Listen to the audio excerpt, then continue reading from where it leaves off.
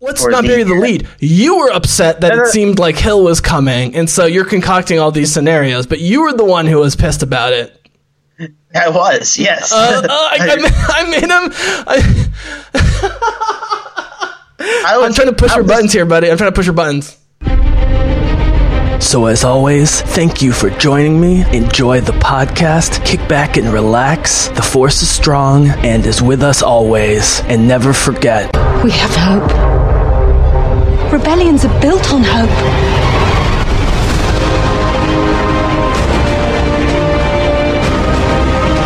They've no idea we're coming. Take hold of this moment. The Force is strong. Make 10 men feel like 100. We'll take the next chance. And the next. You're rebels, aren't you? Save the rebellion! Save the dream! The Bizzle! You called it Jesse James. Jesse, a.k.a. The Bizzle. Oh, the Bizzle, thank you. The Bizzle? Thank you, The Bizzle. Yeah. The Bizzle. All right, Bizzlecast listeners, welcome back to the podcast here with Bizzlecast contributor. Well, actually, at this point, dude, based on number of appearances, you're a senior contributor. Bizzlecast senior contributor, Jason Jimbo Ritter. We're going to, of course, be talking the huge Batman casting news. We'll be talking about some less well-known casting news that just came out, having to do with the score and one of our favorite composers. So first of all, dude, welcome back to the podcast. It's great to be back, Bizzle. Happy Halloween, I guess, since we're in that time frame. Sure. It's that time we can break out the long Halloween and read it now. So Batman casting, buddy. Let's go. Jason Momoa is the stepfather of the actual stepfather who's married to the Cosby Kid who used to be married to Lenny Kravitz. I mean, it's unbelievable. Lisa Bonet. Yeah. And not only that, dude. Not only that. They're remaking High Fidelity into a TV show, and Zoe Kravitz is, I think, going to play her mom's role in that, which is unbelievable. She's the daughter of a rock and roll legend and a Hollywood legend, is Zoe Kravitz. She's also half Jewish on both sides, which makes me and my family extremely happy if confused about what's going on here. She used to date Ezra Miller, and they're co-stars, man, in the Fabulous Beasts movie, which have mostly done really well. She used to date Ezra Miller when they were both kid actors, which is another reason this could work, and I think it's a sign we're getting Ezra Miller back, baby.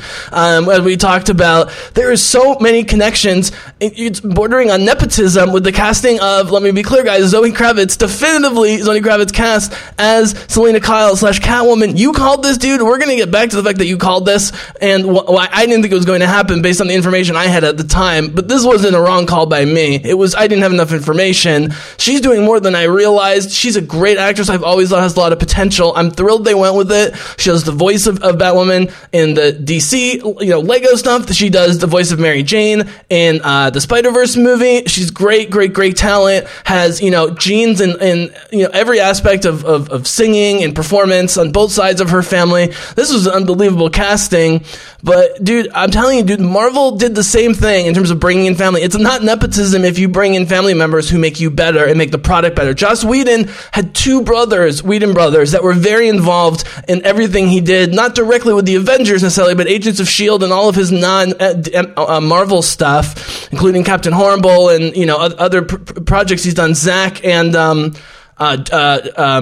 Jeb, and Jeb's wife has been a major executive producer on Marvel stuff as well. You look at the Russos, obviously they're brothers, but they also run their stuff like a family, James Gunn and Sean Gunn, and they're all about family. I'm telling you, dude, you want to have these people feel like family members, and if they are actually family members, all the better. So I just threw a lot out there. I am super psyched. For the record, the only reason I didn't think this was happening was because you told me at the time when you said it that she said she was too busy or something, and I was like, well, she's too busy, but this was your first one that you presented me with. I was totally on board then, and I'm obviously super on board now. It's very exciting. It takes the pressure off with Barbara Gordon, both in terms of the casting, will it happen, how much of it will be, blah, blah, blah, and Robin. This takes the pressure off that part as well, and the casting of the villain, which we're going to get to in a little bit, also takes the pressure off. So as you can tell, I'm very excited. We've talked online about this. You presented this to me first, dude, so to be very specific, and then you can talk about whatever you want. When you presented this to me as your first pick for Catwoman, like, was it your first choice, or was it just the first one you had sort of written down at the time? It was the first one I kind of had it written down at the time because, they wanted a young, person of color to play Catwoman, and let's be clear, she's reprising a role she voiced in the Lego Batman movie, so it's very rare an actor gets to voice the character first and then play it in live action. So that's kind of weird, but still, yes. That was the other thing, was when we talked about this initially, you sort of, this isn't anything blame on you, this is just lack of research on my point. I think I had known that that was the case with her. I hadn't done my Spider-Verse rewatch yet, so I'd forgotten that voice performance. I guess she's so gorgeous and talented. It's not that she wouldn't do. I mean, Rosario Dawson does Babs in DC Lego. She's amazing, So these superstars are all doing voice stuff. I just had sort of forgotten it. I haven't seen the Fantastic Beasts stuff. I haven't seen other TV shows, and so I personally should have probably been pushing for this harder. It just seemed unlikely at the time, and so I don't know. I wonder what changed. If you have any thoughts about that. I know that apparently she was Reeves' first choice, but then she turned it down, I guess, for something else. I mean, that was the rumor at the time, But right. But I'm saying was, when this happened, when she was actually cast, I then went back and looked at the various news reports, and there was never one that said she turned them down. It just seemed to be taking extra long, considering she's the perfect fit. She's done this. She's worked with them. Her stepdad's Jason Momoa. Her ex-boyfriend, and I assume still buddy, is Ezra Miller. She's already in the DC universe. She's been in X-Men. She's great. She's gorgeous. She's young. She's athletic. She'll absolutely kill it in this role. So, side note, I was somewhat offended by how they exploited her in First Class.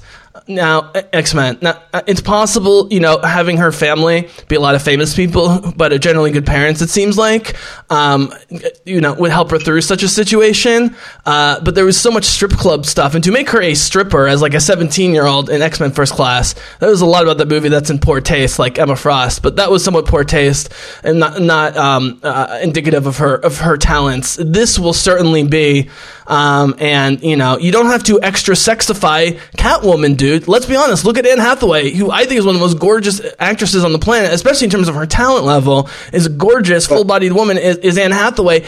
She looked amazing in the batsuit and everything she wore, but they didn't need to over-sexualize it. And as you noticed, Michelle Pfeiffer even specifically advised her to talk about the pee hole and the costume, because women, especially, but men and women, are constantly complaining about there's no pee hole in these costumes, so they can't pee for like 12 hours. It's hilarious. Michelle Pfeiffer, excuse me. Yeah, so apparently she was up for a role also in The Dark Knight Rises back in the day, too. So I just find it interesting that eventually she got her way around to being in a Batman movie. And so you put her with Michelle Pfeiffer, legendary, gorgeous actress, especially in the sort of late 80s, early 90s, late 80s, 90s, early 2000s. Michelle Pfeiffer is a legend who still looks amazing. If you've seen Ant-Man, Halle Berry, who's legendarily like the Ben Affleck Daredevil in the Associated Electra movie, like legendarily bad and pulpy. But Halle Berry has even gotten shit throughout her career for like her X-Men performances, in movies that were good. I love Storm in the X-Men. She's not great in the first one because they don't have anything for her to do. But as I said last time, when they have Halle Berry, Famke Jensen, and Alan Cummings, who plays Nightcrawler, doing all the heavy lifting together in X2, it's glorious, and she's great. She's absolutely great. Men just like to pull down, empowered, beautiful women who play their comic book roles because it's not their exact casting. I will say, dude, the male nerd response to Zoe Kravitz is very high, and so given her experience, her lineage, and the casting, I don't think people are gonna have a problem with her. But it was really nice for Halle Berry to come out, show her support. My point there was, whatever, that was a bad Catwoman movie. Halle Berry still won an Oscar and is a great actress. I would love to see her back in some more stuff. I guess she was in John Wick 3. I did not see that, and so yeah, go ahead. Yeah, it's all that bad. Yeah, so it's good to see her. Now, if they're going like it should with The Long Halloween, if you remember in that book, they were dating, but they don't know they don't know each other's secret identity. So it sounds like that she will be that will be the crux of the movie, of their exploring their complicated relationship with each other. So it sounds like if they're getting someone that big for Catwoman. So, was this the role you had postulated Rosario Dawson for, or no, Babs, because she's done Babs' voice, right? I think I was. Did we? No, I don't think we did. I can't remember. Anyways, speaking of which, Rosario, as if she could become a bigger star, now dating lovable and not leading candidate, but definitely the most lovable Democratic candidate, Cory Booker, who me and my family have loved for years. And I'm sure we know more about him because he's a tri-state guy. From New Jersey, is Cory Booker. He's been dating Rosario for a while, and I've been telling people that it's serious because Rosario wouldn't have let it go public so much unless it was serious. And even while he's about to get kicked out of the race based on the polls, she is really, going ham and helping him. But she's also loved by all the other candidates, and she likes a lot of the other ones. So, on top of everything else, being an unbelievable actress, model, human being, he does humanitarian work, modeling, and now she's doing travel stuff to get people to Puerto Rico, where part of her family's from, and now she's helping with what I consider to be the good cause with the sort of progressive Democrats and so forth. You gotta love it. And on top of everything, dude, we had to make the Batman connection. We're getting Jay and Silent Bob are back, baby. Woo! And if we want to make another DC connection, she's also the current voice of Wonder Woman in some animated stuff too. So yeah, we should probably get rid of Gal Gadot. Not.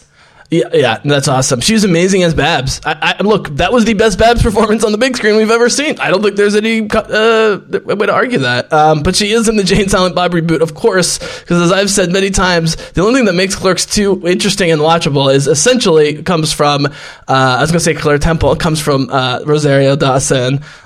So back to the Zoe point, dude. The fact that she had voiced it, and the fact that she has a history with Ezra Miller, and even the fact that she is the stepdaughter of Jason Momoa could have worked against Kravitz with this. We will never get the full story. Let's put it this way: if Reeves wanted her, and there was a holdup, again, this is coming from DC, not Reeves. I don't know why, when she's been shown to be a loved actress and public figure for many years in many different media, why you would wait on this. But there's no way she wouldn't jump at the opportunity unless they were totally lowballing her. That's what I think's happening, man. I think DC's lowballing these actors and actresses. And so if they don't love the role enough and they don't increase the money a little bit, Marvel and Disney will throw as much money at you as they need to. And like I said, they've been backing up the money truck to Haley Steinfeld for 6 months, and now with the Hawkeye controversy potentially will start backing up the money trucks even more back on Haley Steinfeld's lawn. Zoe Kravitz is another one that you want to just add to your brand long term. And it's not just because she's beautiful. People know her name, they know her face. She's so talented. She's on what's seemingly an amazing show on HBO that I didn't even know about. Were you aware of all of Kravitz's? Yeah, were you aware of Kravitz's activities in the last few years? Because to me, after First Class and a couple early things that I saw her in, I actually expected her to be a, not Jennifer Lawrence level superstar, but, like a pretty big star at this point. And maybe this is the break that she needs, being in a fucking Batman movie as Selena Kyle. Oh, yeah, go ahead. I thought she was kind of a chameleon type of actor that, you would forget that she's in the role because you just remember that she would kind of hide a little bit, kind of just help with the movie and stuff like that. But the movie that I really noticed her in was the second Fantastic Beasts movie. Though it's not great, I thought she was pretty good in it. So, yeah. Do her and Ezra Miller act across each other in those movies? No, she acts mostly with Redmayne. and Jude Law. Oh, Redmayne. You know this is my first and still most honest and real bromance ever. The first time I ever used the word bromance or man crush was with Eddie Redmayne after Les Mis, and then A Theory of Everything with my female crush, Felicity Jones. And now Felicity and Eddie Redmayne are in another great movie together called Aeronauts, about a woman and her scientist man who are trying to, fly the hot air balloon over the Atlantic or something in the fucking 1830s. They've both been nominated and won Academy Awards, two of my favorite actors. And honestly, dude, Eddie Redmayne I always say to people, if let's say they don't like the Fantastic Beasts movies, I'm like, look, people like Eddie Redmayne do these movies and they try and make them good, but they also do them so they can do indie movies with Felicity Jones every chance they get. Felicity Jones loved doing Rogue One, but she partially does movies like Rogue One when she gets the opportunity so that she can do movies about, Ruth Bader Ginsburg and, a female hot air balloon pilot in the 1830s, right? I mean, you have to be able to fund, not everyone's Robert Downey Jr. and gets paid $50 million per role. Oh, by the way, dude, in the miscellaneous section later having to do with Star Wars, I do want to talk about the budget of Mandalorian and the proposed budgets of the Marvel shows, which apparently are much higher than the budgets of the Mandalorian, which is interesting. But we'll get back to that later. I don't know, dude. I mean, I said in one of our previous podcasts that I don't really care about Selena Kyle. I said I wanted Selena Kyle all over the trilogy. Basically what I said was I wanted Selena Kyle in 2 to 2.5 of the 3 movies. I just thought it would be more interesting to set up Babs and Dick Grayson early on. This actually makes more sense. I know it's happening in casting order, but even in terms of the movie, setting up the bad guy and Selena Kyle, good guy, bad guy, good guy, whatever, early on, and have the team come in late in the movie I'm starting to get more sold on that. So how does this change how you see Catwoman, if at all, fitting in to the movies? Side question, and this isn't to have political correctness talk, but we have to be honest. We've got Black Catwoman, awesome. We think we got, but not been confirmed. You'd think Jeffrey Wright's people would have confirmed it already. Black Gordon. I don't know. I know this is lame. This is exactly what they should do it. They should go for a Black Gordon and for a Black Babs and for a Black Catwoman. But part of me is cynical and thinks this casting for Batwoman is maybe making them reconsider having a Black Gordon family. I could be wrong about that. I hope I'm wrong. I don't want to be that cynical. Yeah, I think Jeffrey Wright's pretty much confirmed at this point, but yeah, it's the worst kept secret. But I see it. Well, you gotta diversify. Like I said, the Dark Knight movies, they're all great and all, but most of the cast members are a bunch of white dudes. You gotta diversify your cast a little bit. Get some representation in there. Diversify your bonds, bitches. Yeah. Yep, that's true. That is true. That's true. That's very true. And another girl next door, Rachel Dawes, white girl, we did not need. Yeah, I mean, like I said in the last podcast, the only diversify we had in Dark Knight movies was Morgan Freeman as Lucius Fox. Mm-hmm. I mean, he is amazing, but you got to diversify a little bit more than that. I just pointed the scenario I didn't want to happen. So what you said... by the way, dude, on IMDb, which is not be all end all, they do hide stuff, but they usually don't take off the rumored tag unless it's pretty certain. There's not a rumored tag at the moment. Now on Wiki there is, but for Jeffrey Wright at IMDb there is not a rumored tag at the moment. So it's seeming more like they're in negotiations. I don't know what he's negotiating for. Even if WB lowballs him, it's still more than he gets paid on most of the sort of indie properties that he does, right? Right. So the man he's a man of many talents. I mean, most people know him from the James Bond, the Hunger Game movies, and of course he is the Watcher now in the Marvel universe. Yep. By the way, guys, I got to correct myself. Zoe Kravitz is much older than I thought. So she was already 22 when they made First Class. So if she wants to strip on screen in an X-Men movie, sure, go ahead. I thought she had been younger at that point. So she's actually, dude, she's 8 years older than Zendaya. So they're close enough in age and both, starlets in, multi let's put it this way. Zendaya is famous in things in movies and otherwise. Zoe Kravitz is famous in things in movies, shows, and otherwise. They would totally get along kind of off screen. Because I'm still holding on hope about this, man. I actually think overall the casting period of Catwoman, and specifically the casting of Zoe Kravitz, is a good sign for our pick for Babs, Zendaya. And we're going to talk about with the villain. They seem to be casting the most talented people they can at these positions, which is all I'm ever asking for, right? My constant knock on Warner Brothers is that, you know, they're either wasting great talent like Henry Cavill, which has made me sad for like 5 years, and now I'm happy. He's seen Justice League and now The Witcher. He's getting used. I always thought Henry Cavill was great and they were misusing him, or they just pass on talent because they don't want to shovel out the dollars or something. I don't really know.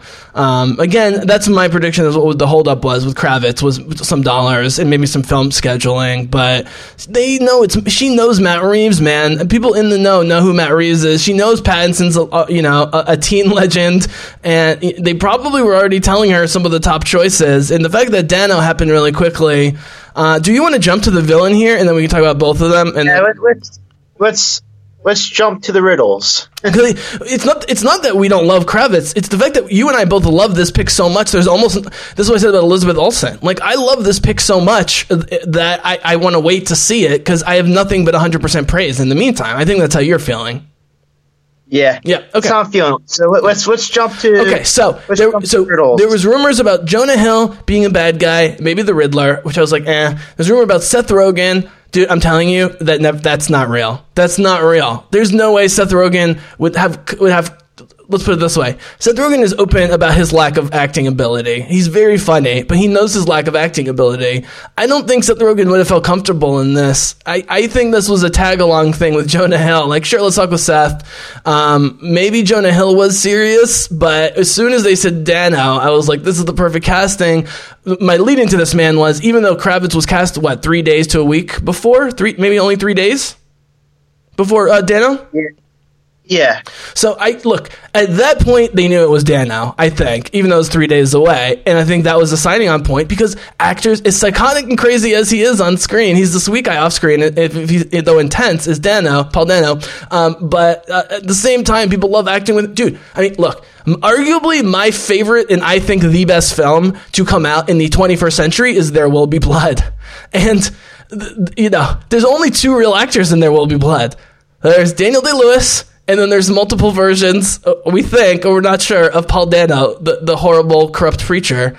And it's him and, being a horrible preacher, and Daniel Day-Lewis being a horrible capitalist in the late 1800s with oil. It's just a brilliant film. Paul Thomas Anderson is a genius, but those two are amazing. I didn't even like Dano's portrayal initially when I saw that movie, even though it was instantly one of my favorites because of Daniel Day-Lewis and Paul Thomas Anderson directing, because it was so over the top. But as I've seen more Dano roles and then gone back to that, that's why it's risen to the top. I love Looper, which he's in. I love the Netflix movie Okja, if you guys haven't seen it, which is a really horrifying. It looks like it's a kid's fairy tale about this species in the mammal in the future that managed to survive the apocalypse, but then gets captured, brought to America, and put through the beef grinders or whatever. It's a very pro-vegetarian movie, but there's lots of famous people like Tilda Swinton and Jake Gyllenhaal and so forth. It's definitely a pro-vegetarian tale. It's very well done, very sad. And he plays the leader of the resistance, but even in that role, he's kind of psychotic and doesn't know what's going on. So you can say about Hill if Rogen if you want, but Dano is on such another level of acting. Those two other guys would admit it immediately. It may have been serious with the Judd Apatow crew guys. It may have not been, but considering how fast this came out, once it came out, I think Dano was at the top of their list instantly. And even if this wasn't the Riddler, as I told you off mic, and this was just a random weird Batman villain like Mothman or Mirror Man or something, I would be on point. But him doing a psychotic version of the Riddler with a slow reveal to the audience, even if we sort of know that he's the bad guy based on his psychosis earlier on in the movie, is absolutely perfect. You sent this to me. You were not happy about those other guys. You were happy about this. I told you immediately I was very happy about this. So what was your response to this whole casting of Paul Dano in Batman, or the Batman, I should say, as the Riddler? All right, so let me break this down. Break it down. All right, so we first found out I think it was a day or two, I think, when Matt Reeves and Jonah Hill part ways. I think he was trying to get the Jack Nicholson treatment, trying to get money on the back end, probably, because Nicholson got back in on Returns and Forever. So I think Hill was trying to get for that type of money, and they realized they don't need that type of star because he would have been making more than Patterson would be on the strongly disagree on this point, but keep going. No, but I was saying that's what they were saying, that he would have made more money if he signed on. So Jonah Hill? But, yeah. Dude, Jonah Hill's got plenty of money. Trust me, he doesn't care about that stuff. I'm telling you. You can accuse the Rogan crew. No, I want to make this clear. You can accuse the Judd Apatow crew of Rogan, Hill, Martin Starr, Jason Segel, etc., etc., etc., of a lot of things, including not being great actors and maybe being overrated. But greedy is definitely not one of them. So that's slander from somebody that's completely unsupported by anything we know about this crew, who's open about the fact that they spend half the money they get on weed. You know, I mean, they don't give a fuck. And by the way, Seth Rogen raises a ton of money via all the comedian buddies he knows on TV special and traveling shows of stand-up comedy. I'm just saying, I agree with these guys were not good fits, but to think that they were somehow being selfish and greedy about it, I'm not saying it was you. I just want to put the clamp down on that because I know for a fact that's not the case. I mean, Jonah Hill and Seth Rogen went to like a sister's Jewish summer camp in Canada to my camp. I know people who know them, and they say there's every bit as much like a normal, regular guy stoners as you would think they are in real life. They happen to be funny and occasionally good at acting, but I don't think there's going to be zero resentment on their end about not being cast here. And then, and for a minute there, I'm like, all right, then. You might have to wait a little bit for Riddler. Yeah. Not realizing I would have to wait like 2 days. No, let's not bury the lead. You were upset that it seemed like Hill was coming, and so you're concocting all these scenarios, but you were the one who was pissed about it. I was, yes. I made him... I'm trying to push your buttons here, buddy. I'm trying to push your buttons. Let's not bury the lead. You were upset that it seemed like Hill was coming, and so you're concocting all these scenarios, but you were the one who was pissed about it. I was, yes. I made him...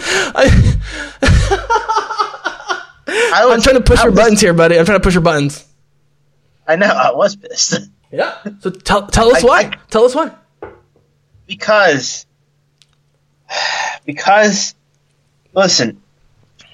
I was afraid we were going to get another Jim Carrey Riddler. That's what I was afraid of. I was afraid of we were going to get like him saying like, you know, that's not his comedy smile though. He doesn't do broad comedy. I mean, people look at Superbad, and yeah, Superbad's way over the top. But if you look at Jonah Hill in any of his other comedies, or you know, by the way, dude, he was great in Wolf of Wall Street, an all-time great Scorsese movie. He was nominated for his role with Brad Pitt in Moneyball. I mean, kid can act. You know, I mean, there's a reason why it's like Scorsese, you know, Leo, and then you have like John Bernthal and a couple other great actors as leads, and with Jonah Hill. Jonah Hill can act. He also doesn't need to be fat, but outside of Superbad, that's actually not his type of humor. His type is too dry for the Riddler. I think actually that's the wrong approach if you're trying to compare him to Dano, as Dano is actually more over the top in performance, and that's what they needed. Jonah Hill would have been too subtle. Based on any role he's done post Superbad, his humor is very dry and subtle and below the surface. You know, and I actually think, you know, Superbad is a very flawed movie, and part of it is the McLovin story is so much better than what's going on with Michael Cera and Seth Rogen for the most part. Although they did discover Emma Stone, so I got to give them mad props for that. No one saw that coming. Yeah, but still, you know, that happened. They got rid of that. Him and Rogen was never really up for that role. I think so. Yeah, so they're gone. And then I thought we might have to wait a month till we hear about somebody possibly being in talks for the Riddler, not realizing we have to wait either a day for the Riddler to be announced. Absolutely. I also want to point out, really quickly with Catwoman, we teased this, But very public and very open congratulations and best wishes from all of the past Catwomen, the big ones. We definitely Michelle Pfeiffer and... Hold on. We had Michelle Pfeiffer. We had Anne Hathaway, who I think is in general the bee's knees. I no longer have any concern about a new Catwoman portrayal because Zoe is just so her own person as Zoe Kravitz, and so it's just going to be a totally different thing. I tend to rate higher of importance making Dark Knight Rises great is Anne Hathaway as Selina Kyle. Nevertheless, Zoe's already going to have more screen time even in the first movie than Selina Kyle did in Batman in The Dark Knight Rises. Which is great. We heard from Halle Berry, as I mentioned. But, dude, we also got, in typical Diana Prince fashion, baby, we got Gal Gadot immediately on the train, so excited for her girl, like another woman in the DC universe. You gotta love it, dude. Gal Gadot, the ultimate team player. I mean, that to me, it was great to hear from all the previous Catwomen, yes, but for Gal Gadot to immediately jump on and be like, oh, this is my girl, I can't wait, like, you're gonna kill it, girl, like, blah, blah, blah, like, you hear that from Gal Gadot, and you're Zoe Kravitz, you're already much more well established than Gal Gadot was before Wonder Woman, you must be feeling pretty good about yourself, so it's nice to see all that outpouring of affection, and the response in its own way, dude, has been very similar with Dano. Let's put it this way, whatever did or did not transpire between, Hill and or Rogan and or Reeves and or DC, whatever, people have already forgotten about it because everyone's pumped that it's Dano. And I told you my maybe favorite movie of the 21st century is a Dano movie with, Daniel Day-Lewis. And I sent you the clip from Matt Martin, who along with Pablo Hidalgo and Dave Filoni are like the heads of the Star Wars story group. He loves Batman, even though it's not Disney. He's constantly talking about it. And he says his favorite movie of the last few years was a Dano movie. And now everyone's excited. Dude, I mean, for a relatively young actor, as acclaimed and liked as he is, Paul Dano, driving this much excitement, I think, this is maybe the turning point for excitement about the movie, even more than Kravitz, is having a guy level of Dano, but also young enough to really bring, a youthful vibe to the role, if that makes sense. I don't know. What do you think about that?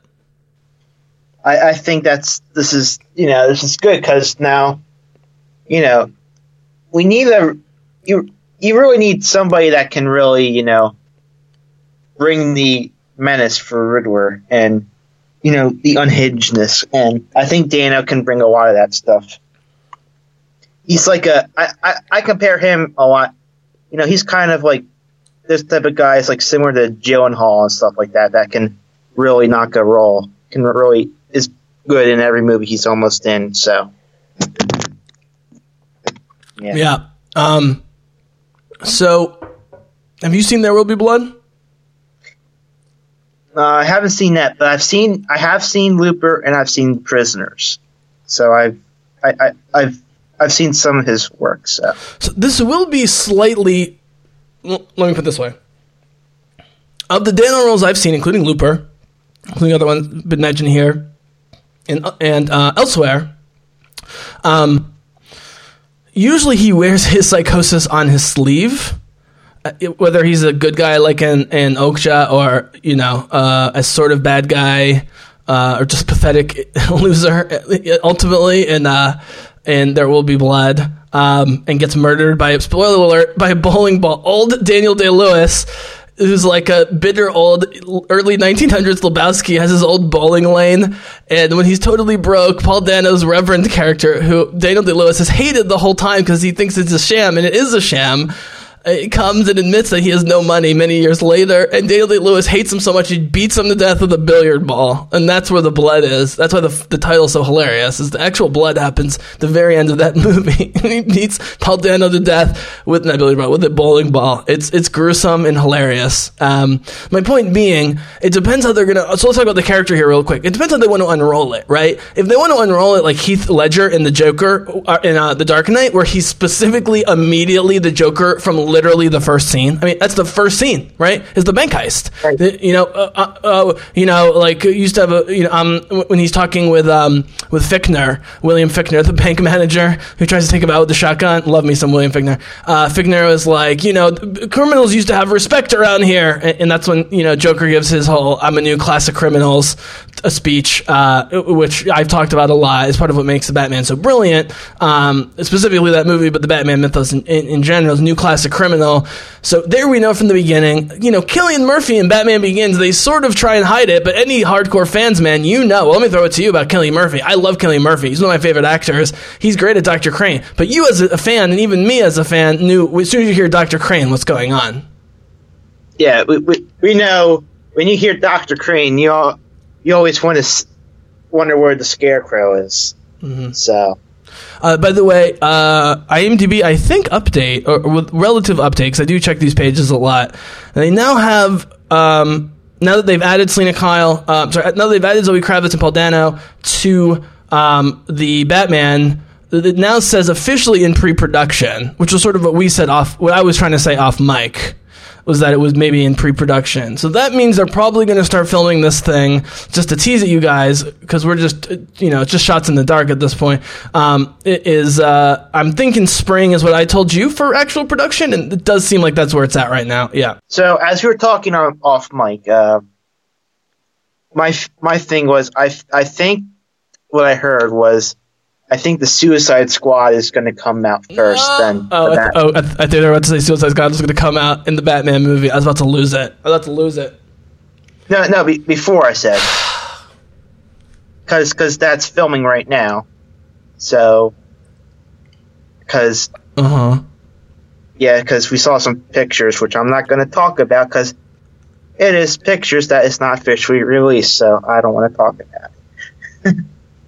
So, yeah. Yep. Can I just give a little 2-minute film thing to people out there who might be new? All right. Which is, this. If you guys look, if you know my history with Rogue One, I learned my lesson with Rogue One. I was one of the idiots when they were doing the reshoots of Rogue One in 2016, being like, "Well, they're ruining the movie. They're gonna kill Rogue One. Disney's ruining the movie. They're watering it down. It's not gonna be a war movie." Nope.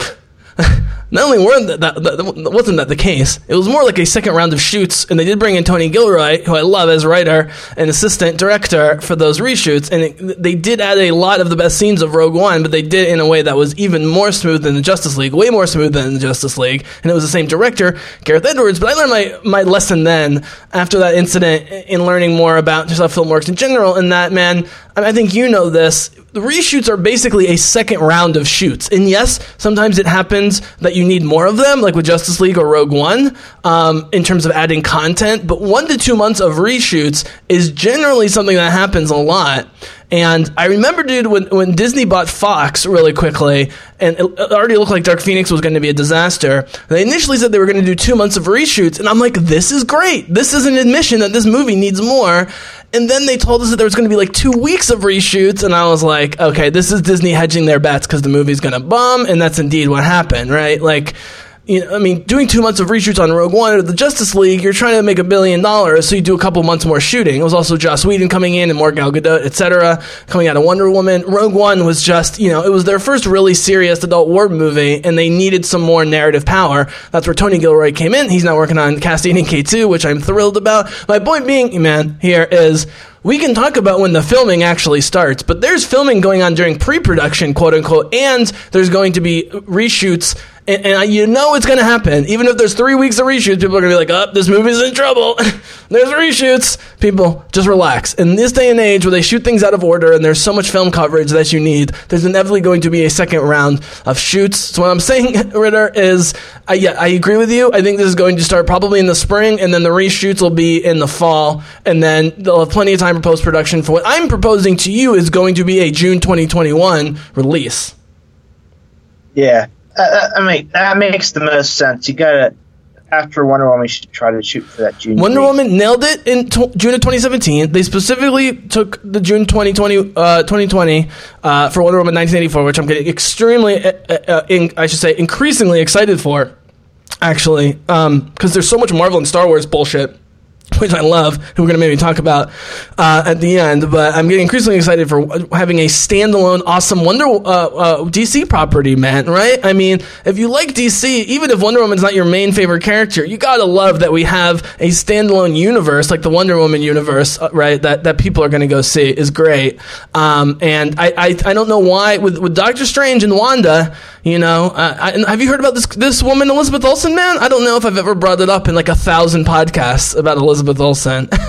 No, I think you never talked about her at all. Yeah, I don't know. Apparently, she plays this, X-Men character that somehow ended up with the Avengers called the Scarlet Witch. And wait, they're giving her own show at $25 million an episode with Paul Bettany. And now she's a co-lead in Doctor Strange 2 because they realize she's more appealing than Benedict Cumberbatch. Roasted. But it doesn't matter. It's still a Disney Avengers movie, as far as I'm concerned, in May of 2021. And so, yes, dude, I'll throw it back to you. If it were up to you, where would you put it? I would put it in the Wonder Woman spot of first or second week of June 2021. Yeah, and I think you have to watch There Will Be Blood, by the way, dude. I'm not letting you back on the podcast till you watch There Will Be Blood, because it's his career performance, and it's one of Daniel Day-Lewis's best performances. This is an amazing movie. I will watch it. All right, I will watch it. I'm just saying for this. I think people are getting more excited because we are finally going to get the Batman that most people want. Christopher Nolan already gave us the Batman that's just starting out, but now we're going to get the Batman who has a few years underneath his rope and is going to have most of his, if not maybe all of his villains established in this movie, maybe. So that's what I'm most excited for. I think that's what most people are going to be excited for, too. And hopefully we won't see the Waynes get killed again. Yeah. Because I do not want to see another pearl fall when I'm watching the Batman movie again. Yeah, but they saved it with the Dark Knight trilogy by letting Selina Kyle steal the pearls and then have Batman let her keep the pearls. And at the very end of the movie, with the great ending, the Italian restaurant with Alfred, Anne Hathaway is looking very Selina Kyle-y, almost bored at that point, but she's wearing the pearls when they're out to lunch there when Alfred sees him. So they make the pearls pay off, but that's 3 Dark Knight movies, right? I mean, we don't need to see that again. Yeah, we don't need to see it right now. By the way, I just want to point out that if you're not sure why Paul Dano has not actually done a lot of film roles the past few years, it's because he's doing music, but specifically Broadway stuff. And from December 2018 through this past March, he was in the critically acclaimed Broadway revival of Sam Shepard's The West with Ethan Hawke, among other actors. And so... guys who are already this well established in film, dude, but have Broadway stuff going on, I mean, they can really do anything. And like I said, I already had loved There Will Be Blood, even though I wasn't sure what to make of Paul Dano. And then with each role that I see him in, I like him more, and I like that movie more. And I realize that he's supposed to be psychotic, because in that movie, Daniel Day-Lewis is psychotic to the core, but he doesn't act like it. He bottles it inside. Whereas as the shepherd who's hearing the voice of God and trying to con people into giving money to his church and so forth, Paul Dano is wearing it on his sleeve, and that's why they end up hating each other. They're essentially the same person. That's the point of the movies. These evil capitalists and these evil Christian preachers basically want the same kind of manipulation and power, and so they end up hating each other for it and so forth. So he's just a great hadn't I can't say enough about this. I mean, dude, you were there when you messaged me this. Well, my initial reaction was, I love this casting. Yeah, I know. I hadn't thought of it. I had not even thought of it. It was, like I said, it was out of left field for me. I did not... He's one of those great, he's a great actor. He's like a chameleon almost. He slips into the roles. He's kind of like a Gary Oldman type that can slip into roles and just, embody the characters he plays. I also want to point out that in 2016, Dano directed a movie, like a pretty serious movie called Wildlife, starring none other than Jake Gyllenhaal. And it played and did well at Sundance, Cannes, the Toronto Film Festival, and got a 94% on Rotten Tomatoes. It was nominated for a bunch of awards as well. So I have not seen it. He's the lead vocalist. I mean, look, he's I can't make the Jeremy Renner connection until we find out if Renner's a terrible person or not, I guess. I mean, let's put it this way. There's a handful of men in Hollywood who can balance acting and film with, music careers and Broadway careers and so forth, and actually pull it off in all angles. I've not heard his band Mook, but I'm sure it's entertaining, and he's been with Zoe Kazan for the last 12 years. I don't know if they're married or not. They're basically married. They live in Brooklyn.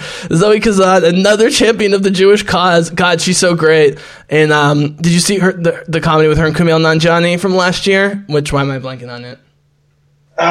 Yeah, I did. It was really good. Really sweet. Yep.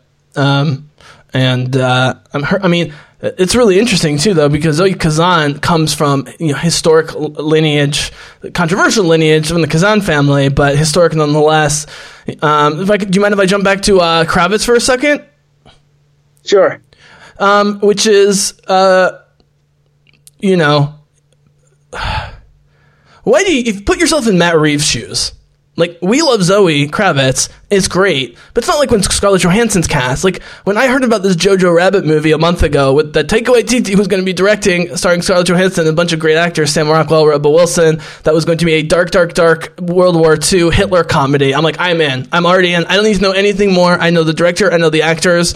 It's going to be great. And it helps that Scarlett's Jewish and Taika's Jewish, so you can get away with some Hitler jokes. But I love that stuff. Me and my dad particularly love that. It's really dark stuff. And so when you cast Scarlett Johansson, you're like, the movie's at least going to be good, if not amazing. Zoe Kravitz is not proven on film, but everyone reacted positively to it. So if you're at Matt Reeves' shoes, why are you going after someone like Kravitz, who, let's be honest, man, is only a few years younger than Anne Hathaway? I mean, she's 31, so she'll be 32, 33 by the time the movie comes out, will be Zoe Kravitz. What do you think Matt Reeves wanted her so bad? I think they probably did like a chemistry test between her and Patterson. They probably had to see who had the best chemistry. Strongly disagree. Well, no, I'm just saying when they were probably auditioning also, because they were probably their first choice, and they probably met with her. And they probably had her do a test with Patterson. That's what I'm strongly disagreeing about. I don't think that ever happened. You don't? No. All right. Then what do you think happened then? I'm not saying they didn't run it by Patton's people, but Patton, I'm sure, was immediately on board for because they're not traditional love interests. In fact, if they make this a love story in the first movie, I'll be annoyed. If they do in the second or third movie, it'd be great.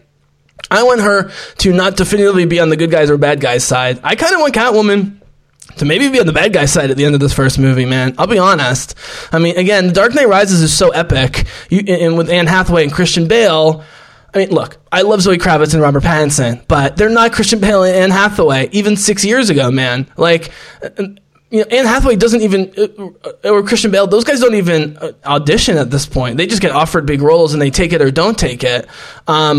I guess what I'm saying is I don't want the romance between the two of them to be just the first movie. Now, if you're talking about, I should say, start in the first movie. If you're talking about them being buddies in terms of teaming up together for much of the first movie, and we're not having Babs at all or a little bit, and we're not having Robin at all or a little bit, and she's the team, like I talk about with Anne Hathaway in Dark Knight Rises, I love so much, and they're doing it as teammates with a little bit of flirtiness, sort of like Jin and Cassian or something like that, then that I can understand.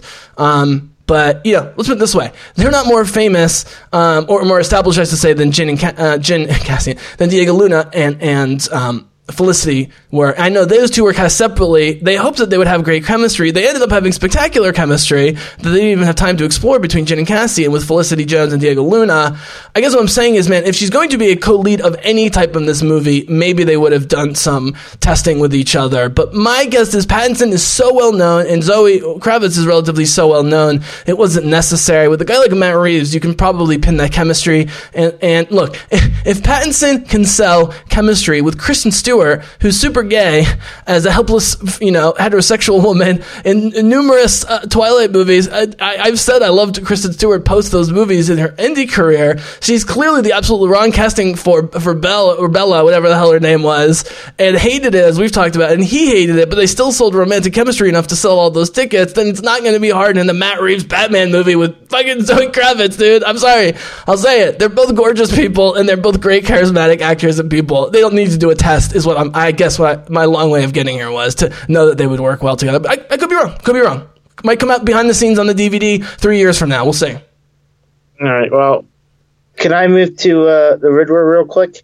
I would love if you did. So yes, guys, we've been raving about the actors. We don't need to sell you on Catwoman because we know she's great even in bad movies, and when she's really great, like Michelle Pfeiffer or Anne Hathaway, right, dude? Or in the cartoons and stuff, she's spectacular. But we all love Selena Kyle, Catwoman. So tell us why the Riddler is more than just an interesting video game / animated series bad guy. Well, Well, let's start with the tweet that Matt Reeves put out.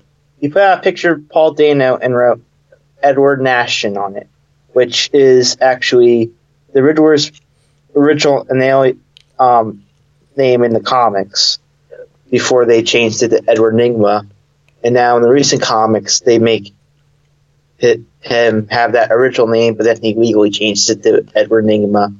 So I think they may just go that round, but it sounds like maybe they might be now.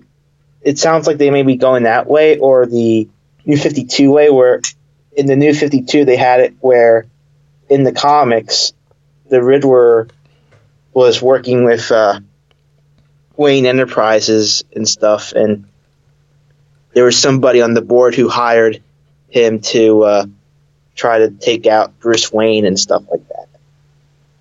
So he has a interesting relationship in the comics and stuff, and really certain people know how to write them, certain people do not. Let's put it that way. And the most interesting way for me to put it is, if you want a really good recent Riddler story, look up the New 52 Batman. It's called Zero Year, which has him, and you have a young Batman in there too and stuff.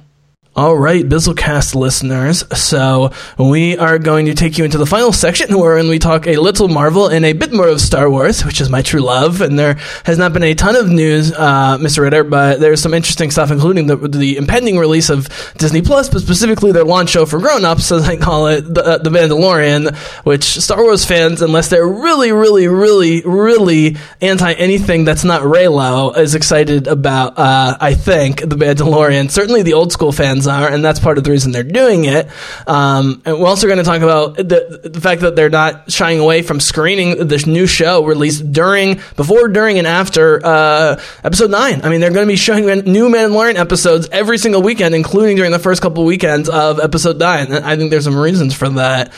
So we will get to that, a couple Marvel bits, but we have been teasing doing a DC Comics, a non-traditional media podcast, which of course mostly involves, I would say, video games and especially comic books. So we want to save that for its own podcast. But Jason, I want to give you the opportunity to just give a quick tease for the next couple minutes about some of the developments in Batman comics that you're excited about just as a Batman comics reader, but that you're also excited about possibly informing what's going on in the Batverse now or in the future, which is something, guys, if you haven't figured out, like 10 podcasts now with me and Jason Ritter, we're very excited about the Batverse. So tell us a little bit about the comic book developments, because I am trying to read more Batman along with Babs and everyone else. So go ahead.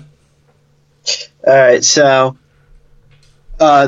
today, actually, this is Friday, so today we found out that they just released the 2 new issues of the Batman book that may be coming out in 2020 from our buddies who were doing Detective Comics in the Rebirth era with James Tynion IV. So it looks like they're going to have Deathstroke and Riddler as the villains in the first 2 issues of those Batman books. So that is very exciting. Mm-hmm.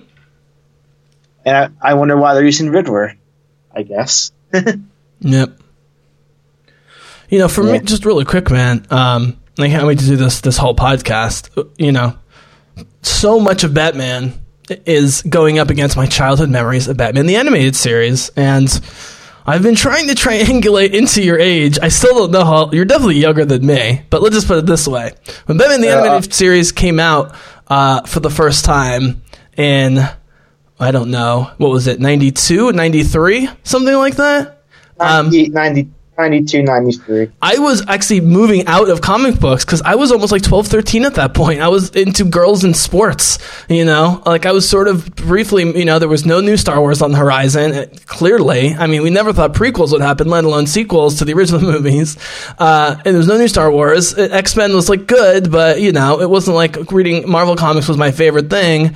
And then Batman the Animated Series came out, man, and that was probably the only animated series I sort of kept watching into my sort of early childhood because of how good it was. I remember how adult it was, even at the time. And so my visions of these criminals, including and especially the Joker and Two-Face, which were so awesome in The Dark Knight, and now, you know, as we mentioned, like sort of most people seem to like or at least find interesting the Joker portrayal now. You want to bring back Two-Face ASAP. I'm sort of thinking I would rather him wait, but he's a classic villain. Point of dude, other than iconic villains like the Joker, who I had already seen in the original Batman movie and then Dark Knight and so forth, everything I know and associated with Batman, for the most part, outside of just pop culture knowledge, was through the animated series. And the Riddler is very much a part of that. And so I'm interested you to just real quick talk about, who the Riddler is, what you like about him, what you hope they bring out in the books, and or the film. Because I think part of the reason they picked this character, man, with Paul Dano is because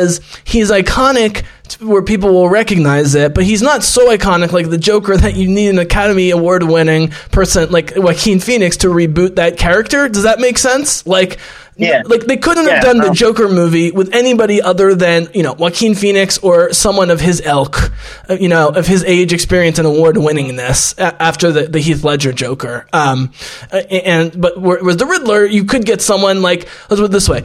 I didn't want Jonah Hill because I thought he would be bad casting. That's part of it. But I don't think the problem with Jonah Hill was that he wasn't sort of famous enough to play the Riddler. And that's why Paul Dano is the perfect amount of fame. Because there's going to be a lot of fans, dude, until the name is said and or the costume is revealed, that won't know that it's him. And I think that's cool. So go ahead about the Riddler, and then we'll move on to our final section.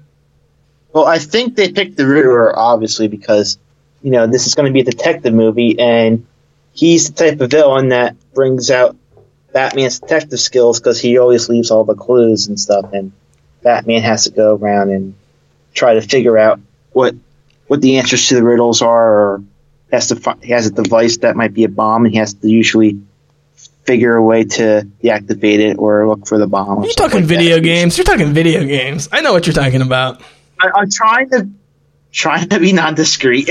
Look, dude, let's be honest. It could comics. All right. Here comes the video. We gave the comics tease. We're going to give the video games tease. Do you mind if I give the video games tease? Sure. I, for the most part, think the Arkham games are really good. I mostly, as we've talked about, played mostly Arkham Knight only because that was the one that came out on the PlayStation 4. And by the time I discovered Arkham City and the original Arkham Asylum games on the PlayStation 3, I was sort of not playing video games for a while. I gave away my PlayStation 3, blah, blah, blah. And so I played Arkham Knight, which looks great, but it's not as good as the other ones. And as we've talked about on and off mic, what made the the first couple Arkham games great for the PS3, Xbox 360 generation was specifically that you were doing detective stuff. But really, man, I mean, after the first, even though Arkham City is considered the best, you know, I mean, the upside of Arkham City is that you get to explore a much bigger environment in, you know, the city of Gotham, and you're not just in the asylum, but being in that small asylum actually forced you to do some interesting puzzle solving things in the original game. And what's going on in each progressive Arkham game is that just trying to make it more and more open world. The problem is, to have an open world, you need to record thousands of hours of dialogue between your character and other characters. See The Witcher, Horizon Zero Dawn, you know, I mean, like any of the Assassin's Creed games, the Far Cry games, like all of these open world games, they have to record thousands of hours of dialogue. And, you know, for better or worse, the majority of the Batman Arkham games, as well as its sister game, the Middle-earth Mordor games, which have the exact same controls, you know, made by the same people, which is punchy. It's awesome punching a lot with Batman, but I kept hoping that there was more. And the connection here, man, is the reason they put in stuff like the Riddler riddles throughout that game, it's not just as Easter eggs, but for gamers like me, who are sort of hardcore gamers, who like pick games that they like and play dozens of hours in them, you want some stuff that's not just punching, right? And if you look at Uncharted, what makes Uncharted great is not the third-person cover combat, which is fun, it's all the adventuring. It's solving puzzles, it's jumping around, you know. I mean, Batman, you always know you're going to grab something with the grappling hook. In Uncharted, you could be jumping to your doom over and over again with each jump, or Tomb Raider is another great example of that, right? And so my point is, the Riddler stuff is actually stuff that most people don't even get trophies for or aren't aware it's there in the video game. But for the rest of us, it's something to give us a break from the punchy stuff. So I've actually loved that, and so I get exactly where you're coming from in terms of the detective part of this whole equation. Do you think that's let's put it this way. I mean, you've been predicting / wanting Detective Batman the whole time. Do you think this is actually a sign that you're theorizing about this is even maybe closer to on point than we thought? Yes. Do you think they will draw from specific comics, or they'll take the Christopher Nolan route of giving nods to lots of comics but not specifically copying any of them? I don't think it's going to be a copy of Long Halloween. I think they might grab like elements, there's going to be elements that may be Long Halloween-esque. You know what I mean? So, like, there might be a point where Batman goes and maybe interrogates the Penguin or Two-Face or Firefly or Mad Hatter, maybe. Saying. Maybe for a scene or two if they're not big characters. Because you're going to have to have a movie where if there's a mystery, you're going to have a lot of suspects. So this is a great point. We've been sort of debating like how many major villains should they introduce early. I've been strongly pushing for not a lot because I want them to save them. I also don't want to get them overexposed, like with Two-Face. But you pointed out our conversation the other day offline. We would just get to know those the characters, like on a rap sheet of Batmans, but not specifically pursue them. The problem is, man, they're not ready to cast 3 or 4 major villains and have them be in 2 minutes of the movie. It's not going to happen. It's going to be more like the Batman v Superman. I hate to say it. It's going to be more like the Batman v Superman teasing, where we maybe see like a photograph, of someone modeling it or something. You could tease them and have them be in the scene. But why? Why? Everyone loves Batman. I keep telling you, this movie, people want this movie to succeed before they even see it. Let me finish. I love it. I was going to say it could be a scene, and then maybe they could be maybe a major character in a sequel movie or something like that. No, but you ignored what I just said. Is if you want an A+ actor to be these great villains, there's no way you cast them years before their actual movie happens. I wouldn't say they would be A+. Or any actors. I mean, to tease, they don't even know if this could be a trilogy. I know you're frustrated with what I'm saying, but what it's not communicating is that you need to put actors in the shoes of these characters. And if you want to cast Two-Face in them, that's fine. But to cast them now in 2019, at least 4 years between the proposed second movie would come out in 2023, is impossible, even for a so-so actor. Unless you want to cast someone to play the role and then recast it, but then all the nerds are annoyed because there's no continuity, right? All right. So let's put it this way: would you like it if they cast who's clearly like a red shirt as Two-Face for 2 minutes of this film just to tickle your nerd bone, and then have a completely new character in 4 years? Come on. Bizzle finally won one. Guys, it's been a tough week. It's been brutal. Jason has been out predicting me ahead of me on every single step here. I'm fighting for everything I can get. I've been starting with the Renner news, which I don't want to bring up here, but I'm getting brutalized. Do you want me to talk about the rumored villains now that I know of? I would actually wait, because we've done a ton on Batman, and the 2 that we've gotten are the most important. They're confirmed, and they're both amazing actors. Yeah, so if there's any other news, because as I know, I have some sources, there's going to be more news of more villains coming, so. Great. So just be prepared. I would love to have more villains in this movie, by the way. I just don't think you bring out your 1A, sluggers like Two-Face and so forth now. That's all I'm saying. We're not. The only thing we know, there's no Joker and no Harley. Right. In this movie, so just to link it in, man, to Dark Knight, which is, when you see Dark Knight by itself, like when I saw Dark Knight, I had not seen Batman Begins, I don't think, and I didn't see Dark Knight Rises until a few years after even that movie came out. But I did like Dark Knight a lot when I saw it, not as much as I love it now. But when I went back and watched the League of Shadows movies, number 1 and 3, right? with Bane and Ra's and so forth, it seemed to be apparent to me that they were involved in the releasing of the Joker into the public. Because if you're Bane / the League of Shadows, right, what better way to soften up Gotham City and make them paranoid and turn on each other and be afraid and be cowards and be full of fear and create corruption in the police department and all the stuff that the Joker does in Dark Knight? What better way, if you're the League of Shadows trying to conquer Gotham and Dark Knight Rises as Bane, than unleashing the Joker? I'm not saying they created him, and I definitely don't think the Joker knew that he was part of a bigger plan, but I think it would be fitting logistically, both in the movies and, sort of meta-wise outside the movies, if the Joker had actually been a tool of the League of Shadows all along. Not to win, but to create enough chaos and disturbance and fear, right, for Bane and company to come in the third movie and make Gotham ripe for the taking. What I'm saying is, I would love if the Riddler was doing these same things with lower-level mob-type villains in this Batman movie. That Batman might have a sense that this guy, the Riddler, whether he sees him or not, could be a problem, but he has to deal with these other bad guys, and he's sort of pulling strings, behind the scenes, behind the stage, if you will, backstage. Is the Riddler would fit with the character, it would fit with the genre, it would make us have to do a lot of investigating, which we want to do, a lot of detectiving the shit out of stuff. Do you want to do? Does that make sense, though? I mean, let's put it this way: the Riddler can be a fourth wall breaking character, man, in this movie without going full Deadpool, which I think is cool.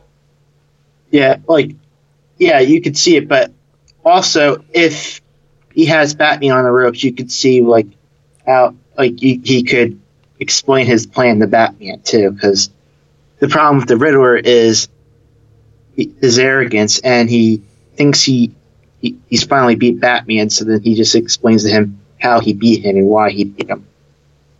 So, all right, here's my final Batman question. Sorry, go ahead. That's you were just quiet for 5 seconds there. I wasn't sure. I'm waiting. Yes. Okay, I'm sorry. I'm waiting for you. Okay. Well, I didn't know because you stay quiet for a couple seconds, and I don't know if you're thinking or not.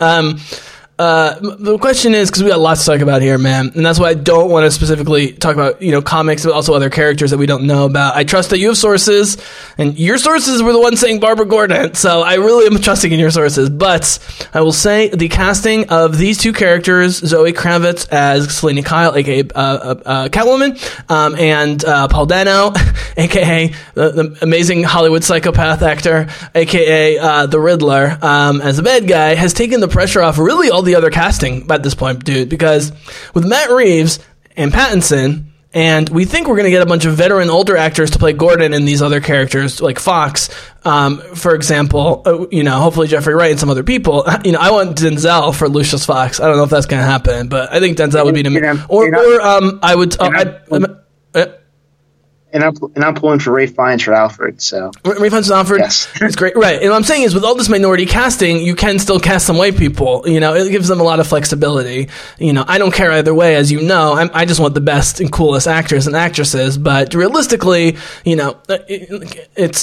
need diversity across the board. But my bigger point being is that with just Reeves and directing, and Pattinson as the good guy, and Kravitz as the you're not sure, and Dano as the Riddler as the bad guy, and we know great supporting characters, that is enough. And this is what we've been saying in our podcast, is that if they add Batgirl and Robin, casual people who just love Batman, dude. I'm going to throw it to you actually as your response, because we talked about this off the mic a lot.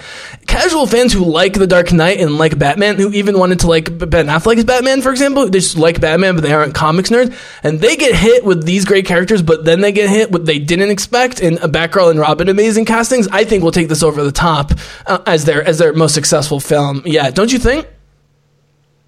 Yeah. We need the Bat family back on the screen again. We just don't need Batman alone anymore. We gotta, with like the Avengers nowadays and stuff like that, you gotta have the Bat family there, because that is Batman's Avengers, is the Bat family. Totally.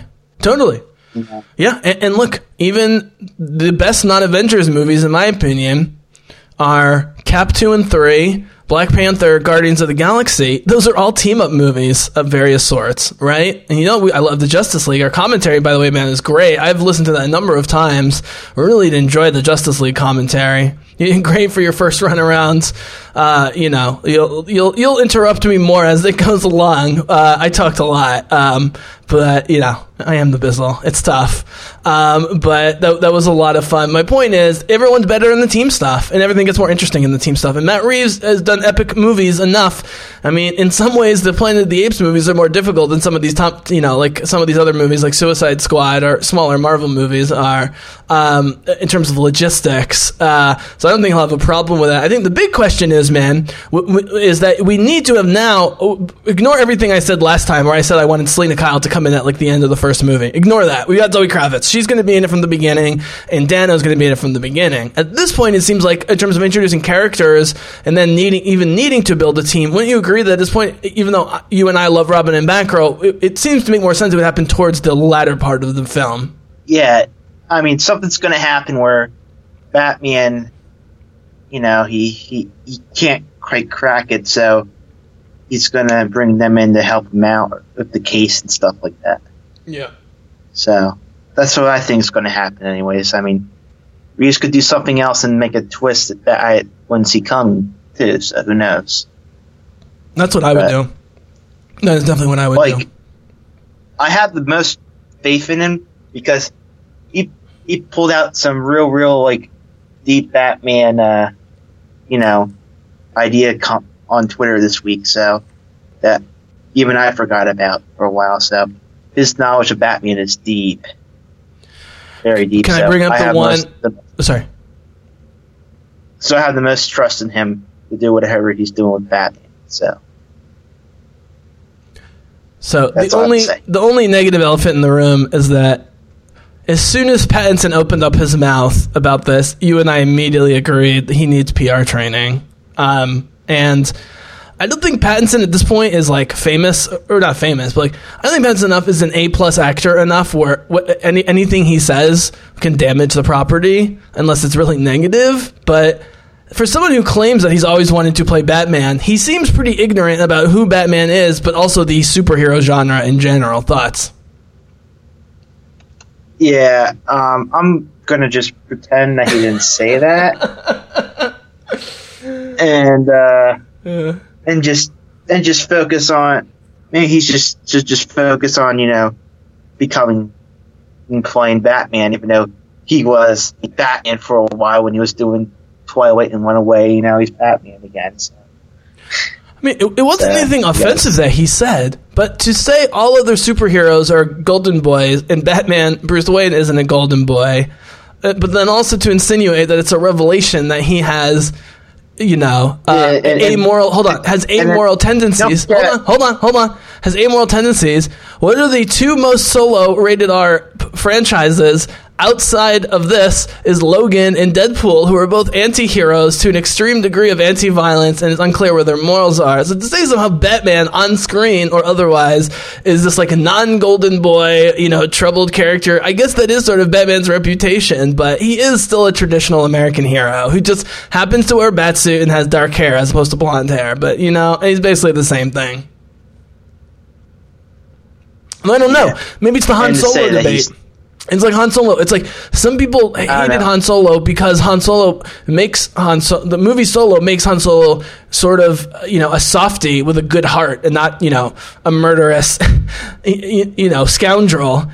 But if you watch the original movies and then you watch Solo, you realize that is his personality. He's putting on this whole scoundrel thing, as a big act. And so it actually worked for most Star Wars nerds with Solo.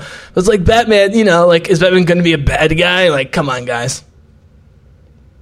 No. Again, let's just pretend he didn't say that and just get excited for the movie, please. It brings up a bigger issue, though, which is that having Kravitz as sort of the co-face of the franchise in so many ways, we know she's steeped in this if for her voice performance is nothing else, right?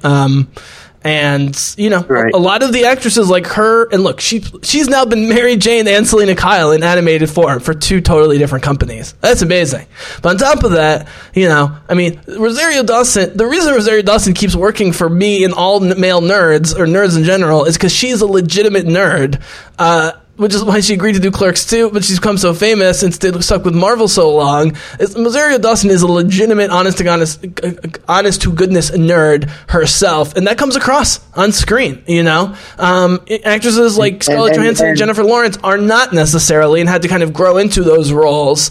Neither is Natalie Portman. I think Kravitz, now that she's done X-Men, she's done Batman and Spider-Man and animated, and now this, I have to think Kravitz is familiar with the nerd part of things, and so it should be a great sort of co-spokesman for the film.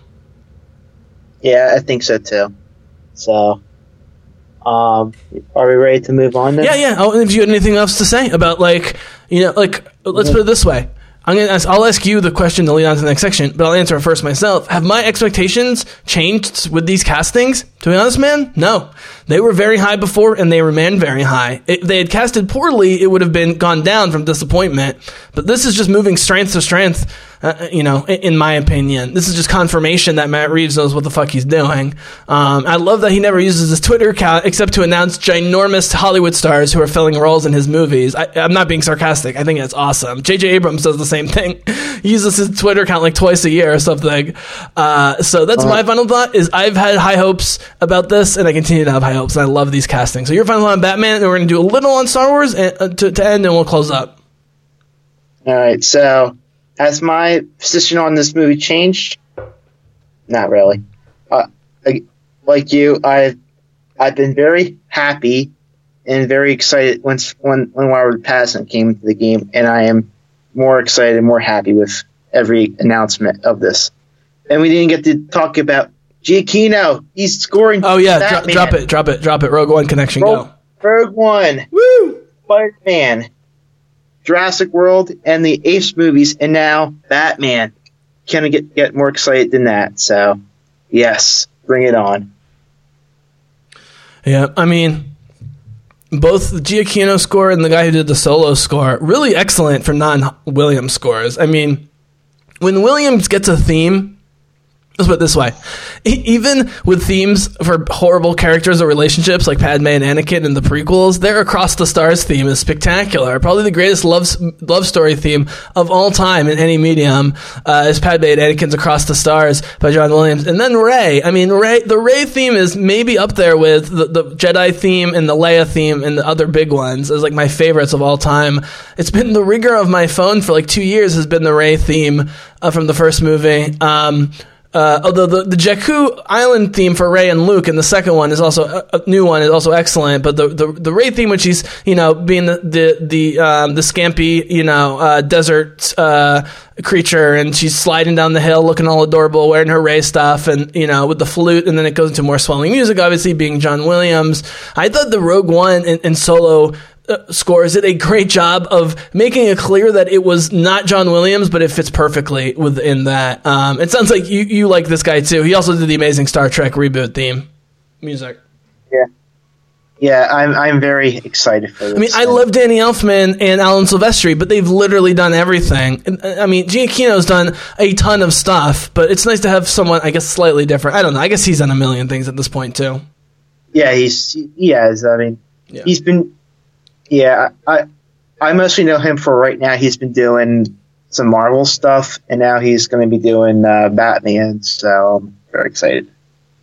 Absolutely. And I hope it's, I kind of hope it's more John Williams than Hans Zimmer, even though I consider Hans Zimmer the best of all time in terms of the number of different types of music he's had to compose for different movies. It has ranged so widely. John Williams is always John Williams, which is great. I mean, he's the best in terms of like, this is my sound. I'm going to keep doing it in new ways. He nails it, but I do like that about Zimmer, that he does video games and he does all sorts of music. He brings in electronic stuff when he's working on crazy Christopher Nolan things, like, or he brings in his girl Tina Guo to do the Wonder Woman electric cello theme in Wonder Woman and the other movies. Like, that's awesome. Like, that stuff's all great. But I think that, for me, what makes Williams great growing up on Star Wars, man, this will be a good transition to Star Wars, is that Williams' music is so good, you can listen to those Star Wars soundtracks on their own a lot, and they sound great to me. And what I liked about the Rogue One soundtrack was that when I first saw the movie, I thought it was pretty good, but I didn't know if it was something I'd be listening to a lot. But it ends up being right in the playlist with all the classic Star Wars and other stuff I listen to. Whereas the Star Trek music, which is very good that he did, is not a soundtrack I listen to a ton on its own. I guess there's something about Star Wars music, maybe that's different, but I don't know. I don't know. But you definitely seem like this as a choice for the music. Would you like? I guess the question I'm trying to propose to you is: would you prefer to kind of do the more Williams thing, where it's just sort of epic, swelling, big budget, hero music stuff like Williams does so great with some interesting side themes, or would you rather go more the Hans Zimmer route, like with Wonder Woman, BVS, Interstellar, pretty much any Christopher Nolan movie, and bringing in electronic and different stuff? You like to be more traditional or less traditional? I mean, I really don't mind either way. Whatever he feels like he could bring into the movie, he'll bring, because I think he'll bring his own twist to the Batman stuff with the music and stuff. Because now he is the second composer ever to score a Batman and a Spider-Man movie, so that is very weird. Yeah, I would prefer the latter of what I said, which is to go more Zimmer. Just look at Jessica Jones. Excuse me. I mean, the Jessica Jones theme music and opening theme in general, I think is the most glorious thing I've ever seen on television. It starts as this like jazzy PI stuff, and then the purple and blue, colorings of her and Kilgrave and stuff in the opening credits starts to get crazier and crazier and crazier. And next thing you know, it's like Brian Michael Bendis, Melissa Rosenberg, produced by, and you got this ridiculous guitar solo someone's ripping. Homeland does this too with using noir. I guess what I'm saying is, man, I would like them to bring in some sort of PR noir, jazzy 50s stuff, but then contrast it with some more moderny electric sounds. I would go more Zimmer, is my point here. I would go more Zimmer than Williams. I'd be thrilled with Williams. It's a high bar, but in terms of Zimmer doing so many of the DC movies in particular, right, man, I think it would make more sense for them to go a little bit more experimental and really give recognizable themes like Williams and Zimmer to their main characters. Yeah, and Giacchino, he does some spins on some characters that have some recognizable music and stuff, like he's done some stuff like Star Trek.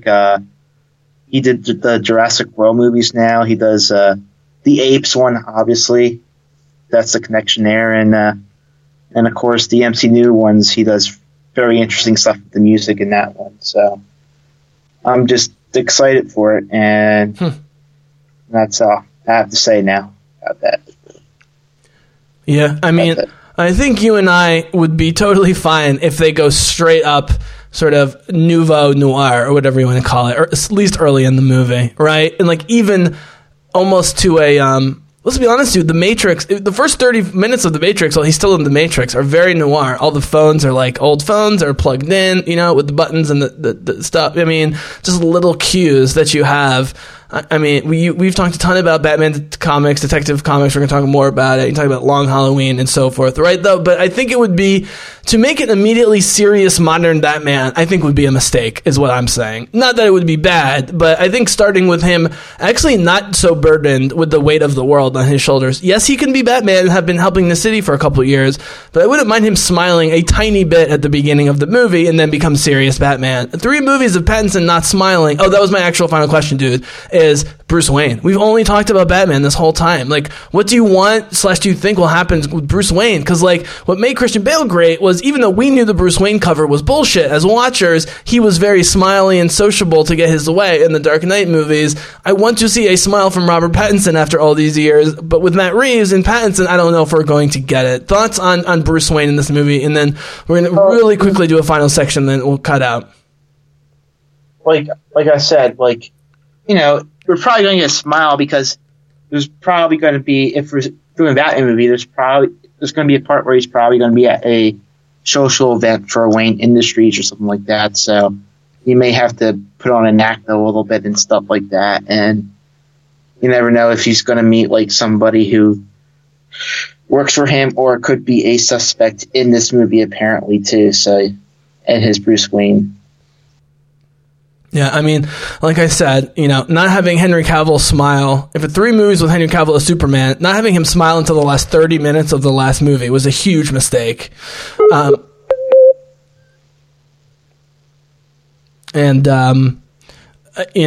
Pattinson over what we know is going to be a number of movies, we have to see some humanity to him. And so I hope he actually is enjoying what he's doing as a good guy, right? The way the Avengers do. I mean, it doesn't have to be that much enjoyment, but a little bit of enjoyment of that. And that's why I think Babs and Grayson are so important, is to keep that humanity inside of him.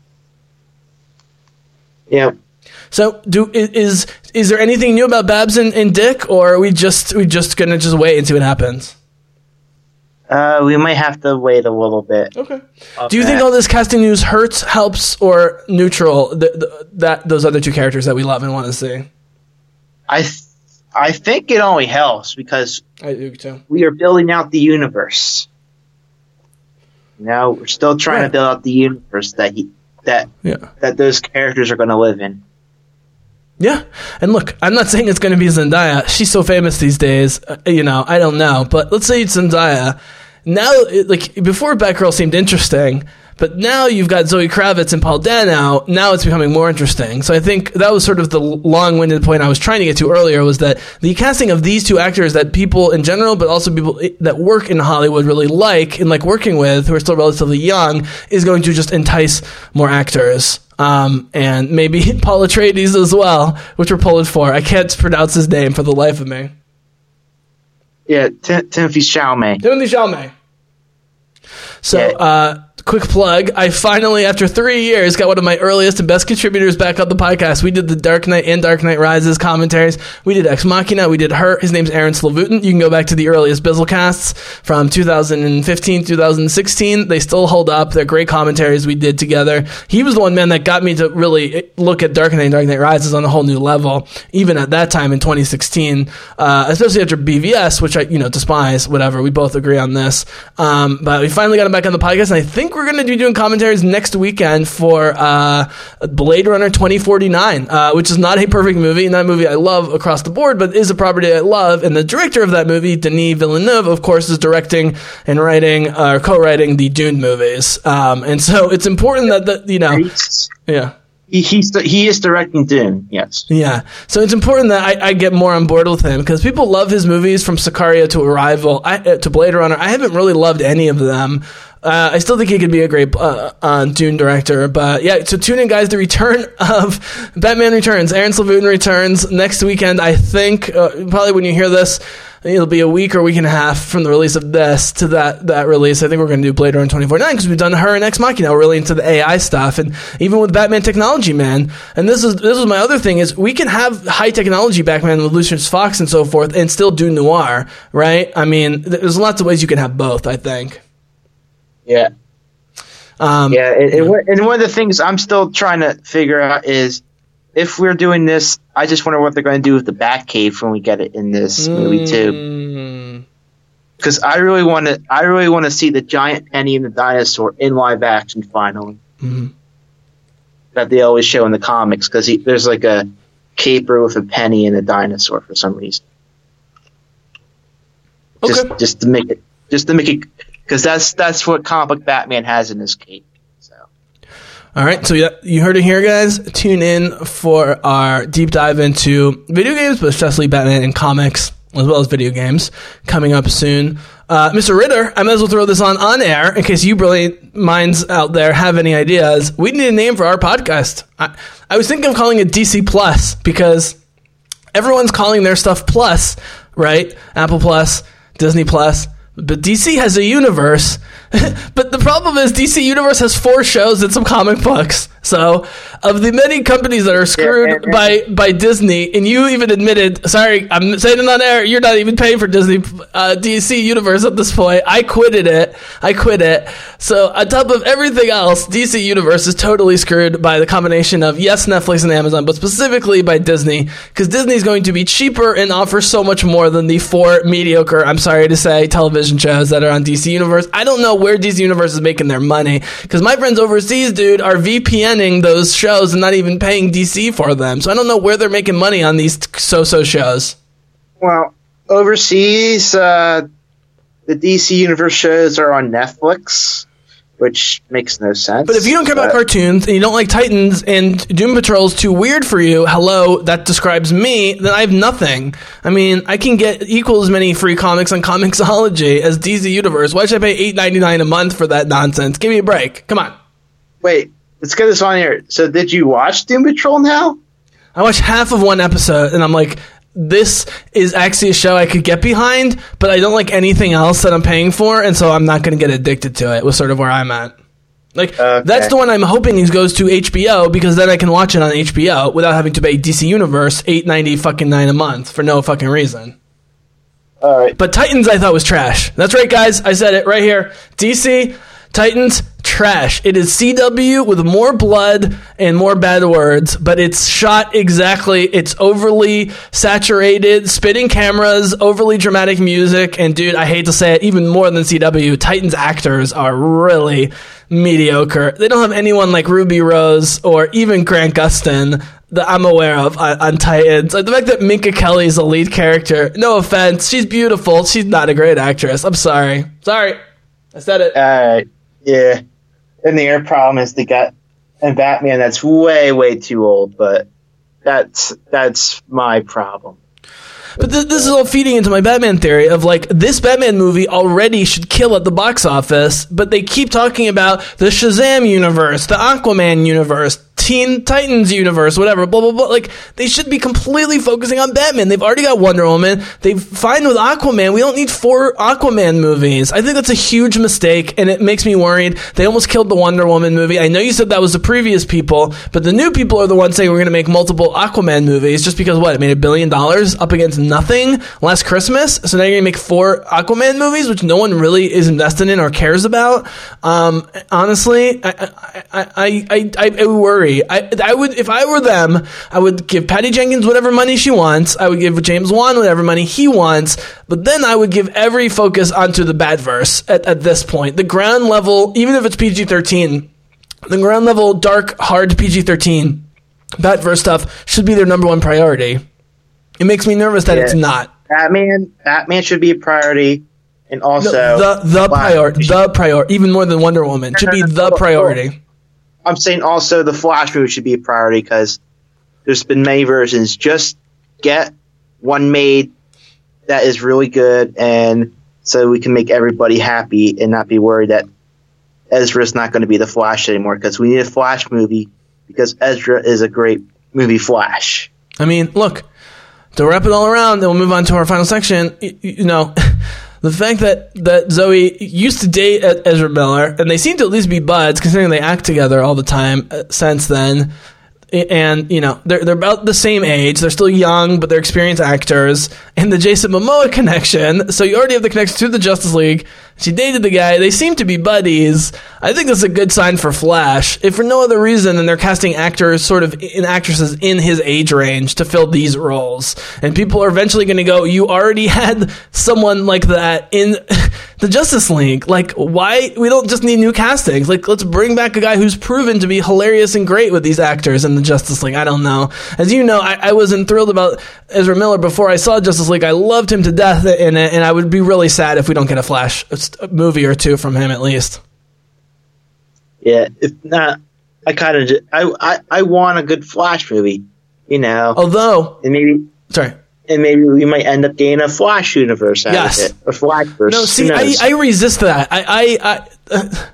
I resist your notion to make a universe out of everything. It's not a universe. You know what I mean? Like, because there are so many weird and crazy concepts in the comics that, you know, you could do crazy things with the Flash. And this is the Disney tie-in, is that Disney realized, hey, why don't we create things like the WandaVerse in television and then move it to and from the films? Like, let's put it this way. Because DC is so differentiated between the movies and the television and the streaming shows, and there's zero continuity and tons of double, triple, quadruple, quintuple casting of characters, the perfect place to have the Flashverse or the Aquaverse or the Wonder Woman verse, not Batverse, but those other ones, if you're going to have them, would be on the streaming service or television. They don't have the money or time to do them in the big screen, but they've already resisted the urge to tie it in. And so now, if Star Wars wants to, let's put it this way. Everyone knows Boba Fett. Here's the tie into Star Wars for the final section, dude. Everyone knows Boba Fett. But before the Clone Wars and then Rebels, Mandalorians, Mandos, it wasn't even a thing among most people. Even hardcore fans, Mandalorians thing wasn't a thing until Satine and Bo-Katan, Katie Sackhoff's character, and of course my girl Tia Sircar. If you guys follow me, my photo with that beautiful Indian lady is Tia Sircar, who voices Sabine Wren, as well as she's on The Good Place and a bunch of other amazing TV shows and movies and so forth.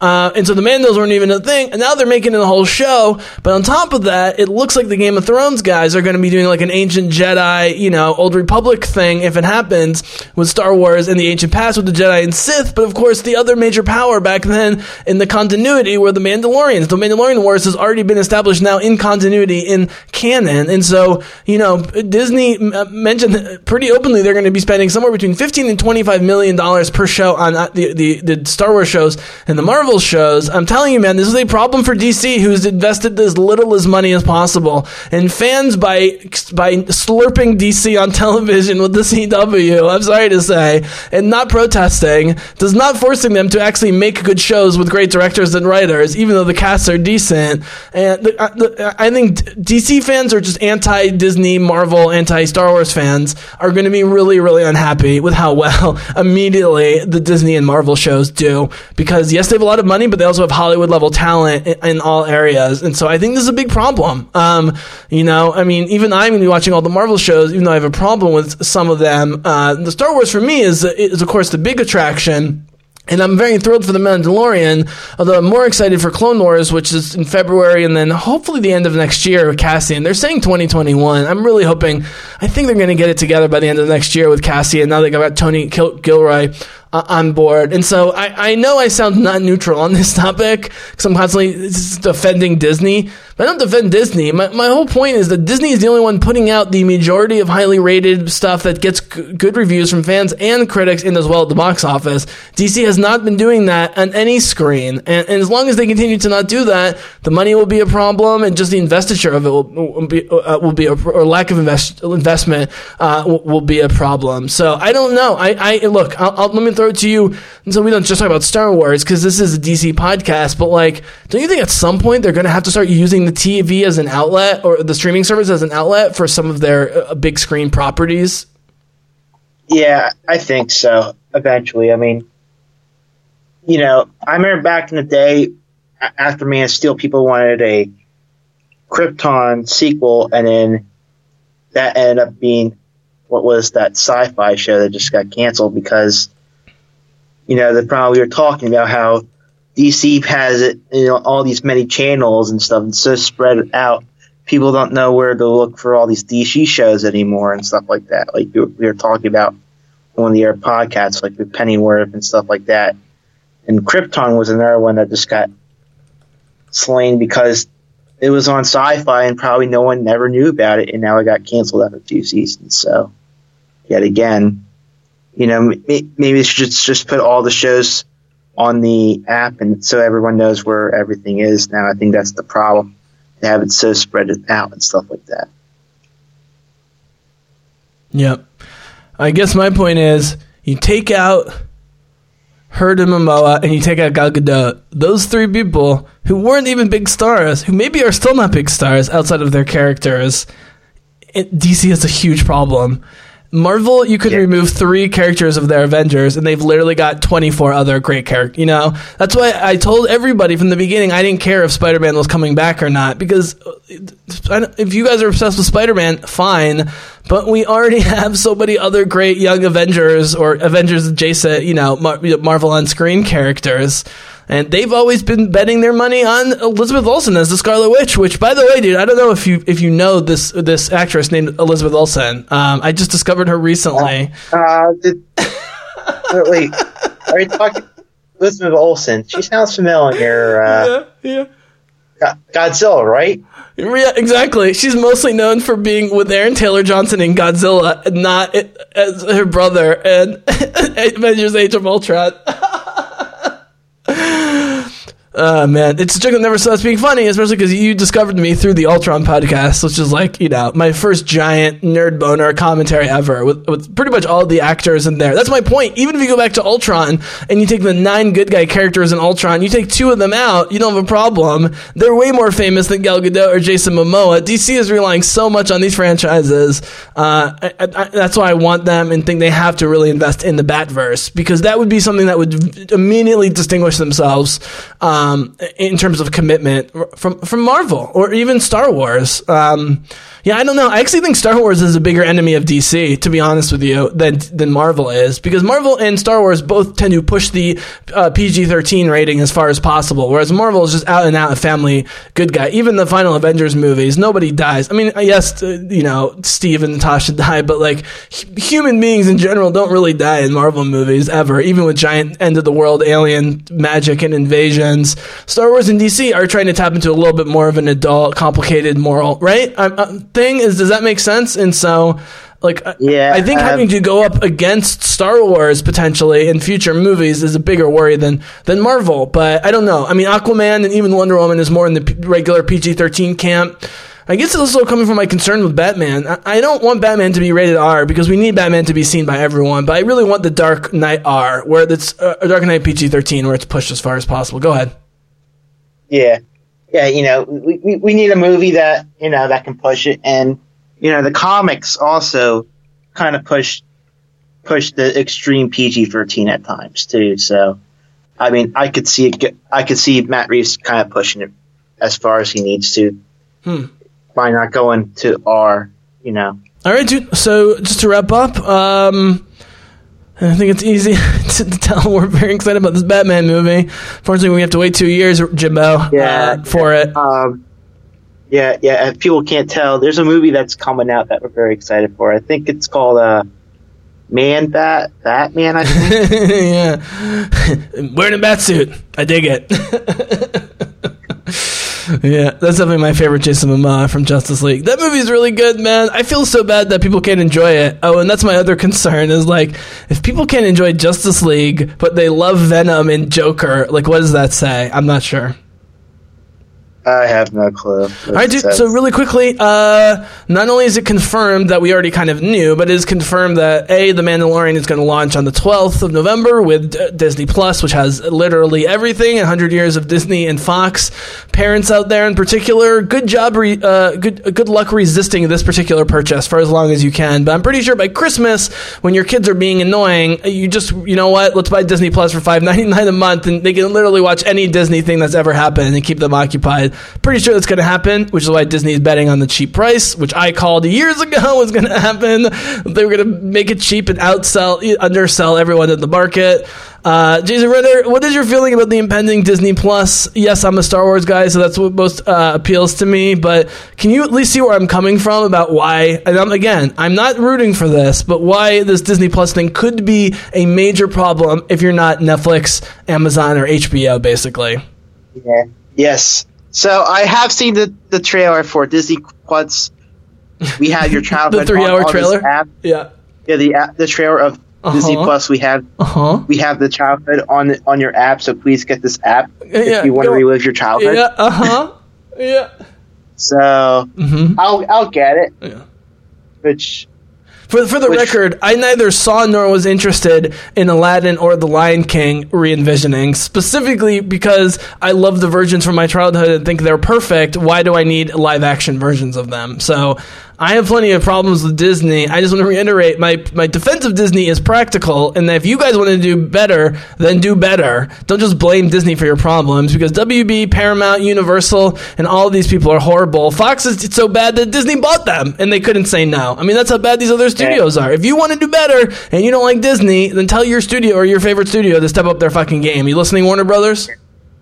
Yeah, and they also released 9,000 Twitter posts, which then I found out that I guess Veronica Mars is now doing the show on Disney Plus, I guess, or a movie. Oh, don't stop. Kristen Bell is so famous beyond Veronica Mars, which, by the way, is considered among the greatest underrated shows, ever, by TV people, is Veronica Mars. But she's so great on The Good Place in literally everything she does. She's the perfect voice. She's already been doing some stuff with Frozen and for them forever. She's family friendly, but adults love her.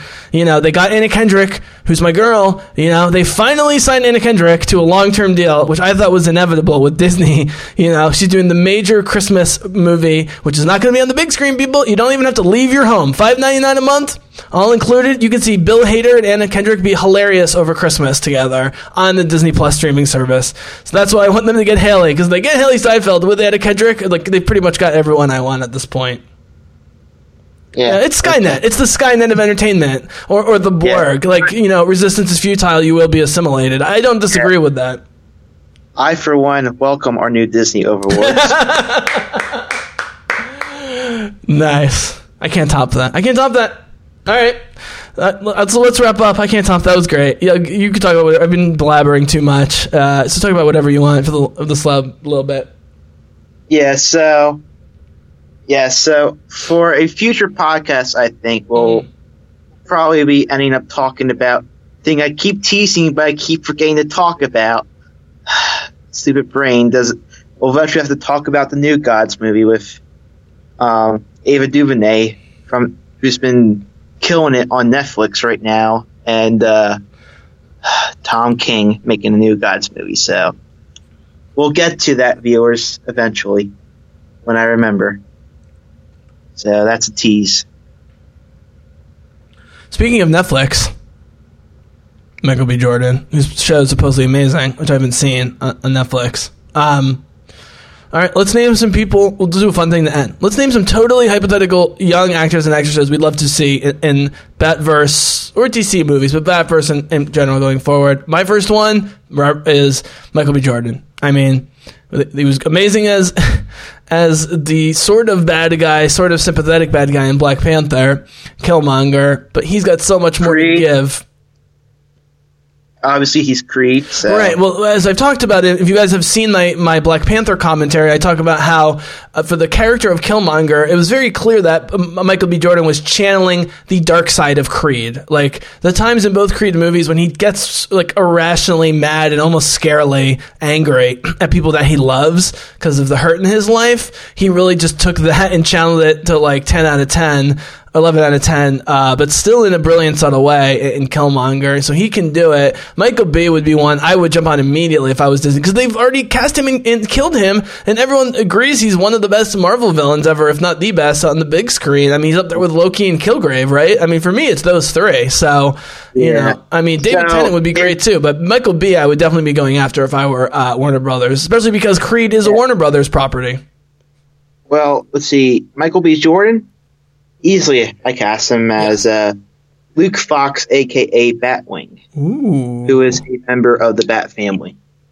So, I would cast him because he's their, like, tech guy in the comics recently. So he's also a huge nerd. You know, he did the Genlock anime show for Rooster Teeth, which was really excellent, and is a giant. Yeah. He was the main driving force behind that show. Man, he loves anime. He's a huge nerd, so he would be totally into it. And before Fruitvale Station, he voiced Cyborg for some DC anime properties back in the day. Oh, really? Oh, interesting.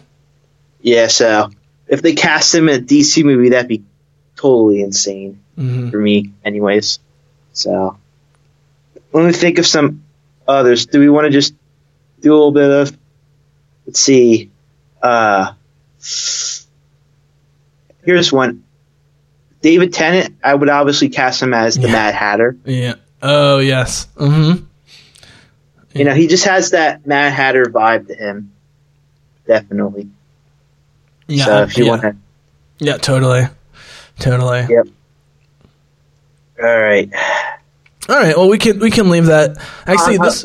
Okay. So, Firefly. So you're going to look for a guy who's loves fire and a little bit crazy. I don't know. I'll skip that one. So, all right. So the last one we're going to probably do is the one you're dreading, Two-Face. I'm not dreading it. I just don't think they should rush it. That's all I'm saying. Well, you know, you know, obviously he was a big part of the Long Halloween and stuff like that. But see, Two-Face, you know, you need someone handsome enough, but also has a little bit of a dark side to him. You know, kind of like the contrast to Batman, where he lets his dark side consume him all the way to the point where he has a split personality. Let's see. All right. Why don't we leave this as an open question? Yeah. Oh, okay. All right. I was going to say, because when we talk about the video games, when we do the video game podcast, in the comics, we literally have all the villains, So you need someone who's really handsome and also has a dark side. I mean, I'm a little booked at the moment, but I'll take your offer. I would have probably said John Hamm, but yeah, John Hamm would be a great mustache. He'd be a great Shazam bad guy. He's got to be funny. Yeah, you got to make John Hamm funny. He's so charming when he's funny. Or actually, you know what? Gosling would make a good Two-Face also. Yeah. The Gosling is a guy that I don't really like in a lot of movies, but I end up casting in tons of movies anyways for whatever reason, because other people like him. He's a handsome enough guy, you know. Well, look, I've seen Blade Runner 2049 twice. I liked him more the second time. I still don't love Gosling. I know he's supposed to be a machine in the movie. Spoiler alert. That's kind of the point. But when you watch Blade Runner 2049, you kind of just are waiting for Harrison Ford to come on, and that's sort of a problem. But I'll get back to you about him after my third viewing, which will be the commentary with Sylvie. And it's a bit long. I remember it's in the so movie theater. Yeah. I remember which is perfect for Dune. Yeah. Which I didn't expect it to be that long. I'm like, it'll be a short movie, and it became very long. Well, and there's certain points where I'm like, all right, where's Harrison Ford? Yeah, totally. Everyone wanted Harrison Ford earlier and more of him, I think. But I think, you know, Villeneuve's directing style will work for Dune because Dune needs to be a somewhat slow, dialogue-based, long movie. I don't know if it'll work or whether the fans will like it. Speaking, by the way, of Jason Momoa and two people we've cast, Zendaya and Timothy, what's his name? Paul Atreides. Chalamet. You know, so that movie's full of people that we want. Canadian. Okay. Canadian. Yeah. And so I think Villeneuve's style will work with Dune. I just am not sure the Dune property and how weird it is will work with anybody else. I mean, you know, it is the best-selling and most acclaimed science fiction series ever and was totally stolen, speaking of Star Wars, stolen by George Lucas. The Desert Messiah, the brother-sister twins who end up being the true Messiah of the false Messiah, who's the father, and there's the Force powers. I mean, it's literally all taken from Dune. The political themes, you know, is Star Wars, but nevertheless, it has not worked on film so far. I'm not sure why it won't work, but I'll keep my fingers crossed. If for nothing else than Chalamet and Zendaya, right? We got to keep them in our prayers and thoughts. I think they'll be fine with that cast. Well, yeah. All this is riding on Chalamet's shoulders, so hopefully he can prove him wrong and be a leading man. Well, look, Momoa's the guy now. If I'm DC, I'm like, Momoa, work your magic on Zendaya and Chalamet on the Dune set right now so we can get them both in the universe. Your stepdaughter, who you adore and love, is already Catwoman. You know, like, I hate to say it, but Jason Momoa has become like their best recruiter right now. He's the Nick Fury of the DC movies. Yeah. So anyway. We talked about the Batman project. Yep. All right, guys. Well, I don't know what you're going to see between now and the end of the year. I have at least 2 movies with famous people that are indie movies, nevertheless, that I'm very excited to see and I want to cover. One of them, of course, is Jojo Rabbit, which is a Holocaust World War II era comedy where Hitler is kind of a joking imaginary friend of a disturbed child whose mother is played by Scarlett Johansson, and Rebel Wilson's in it, and Stephen Merchant's in it, and Sam Rockwell is like the actual real bad guy in it. He just won an Academy Award. You know I love Scarlett Johansson, directed by Taika Waititi. This is exactly the kind of movie, dude, I love and I've been missing, is a great cast who are famous people that are doing very dark indie material. I missed that. And also we're going to get, as I mentioned earlier, Felicity Jones and Eddie Redmayne, my 2 major male and female crushes on the planet, together again, reunited. It's only been 4 or 5 5 years since Theory of Everything, and they're doing a new movie called The Aeronauts that's getting excellent advanced press. I would expect nothing else from my girl Felicity and my main man, Eddie Redmayne. Dude, any non-comic book stuff from now till the end of the year that you're looking forward to? It could be on television as well. Yeah, well, we've been talking a lot about Detective Batman, so there's a movie I'm excited for. That is a detective movie called Knives Out. Oh, by Last Jedi director Rian Johnson. Yes, and we got Captain America in there. We got James Bond in there. Mm-hmm. So, yep. Yes. Yeah, Rian Johnson, the director who has a ginormous fan base of people who love him forever and a ginormous base of people who despise him forever.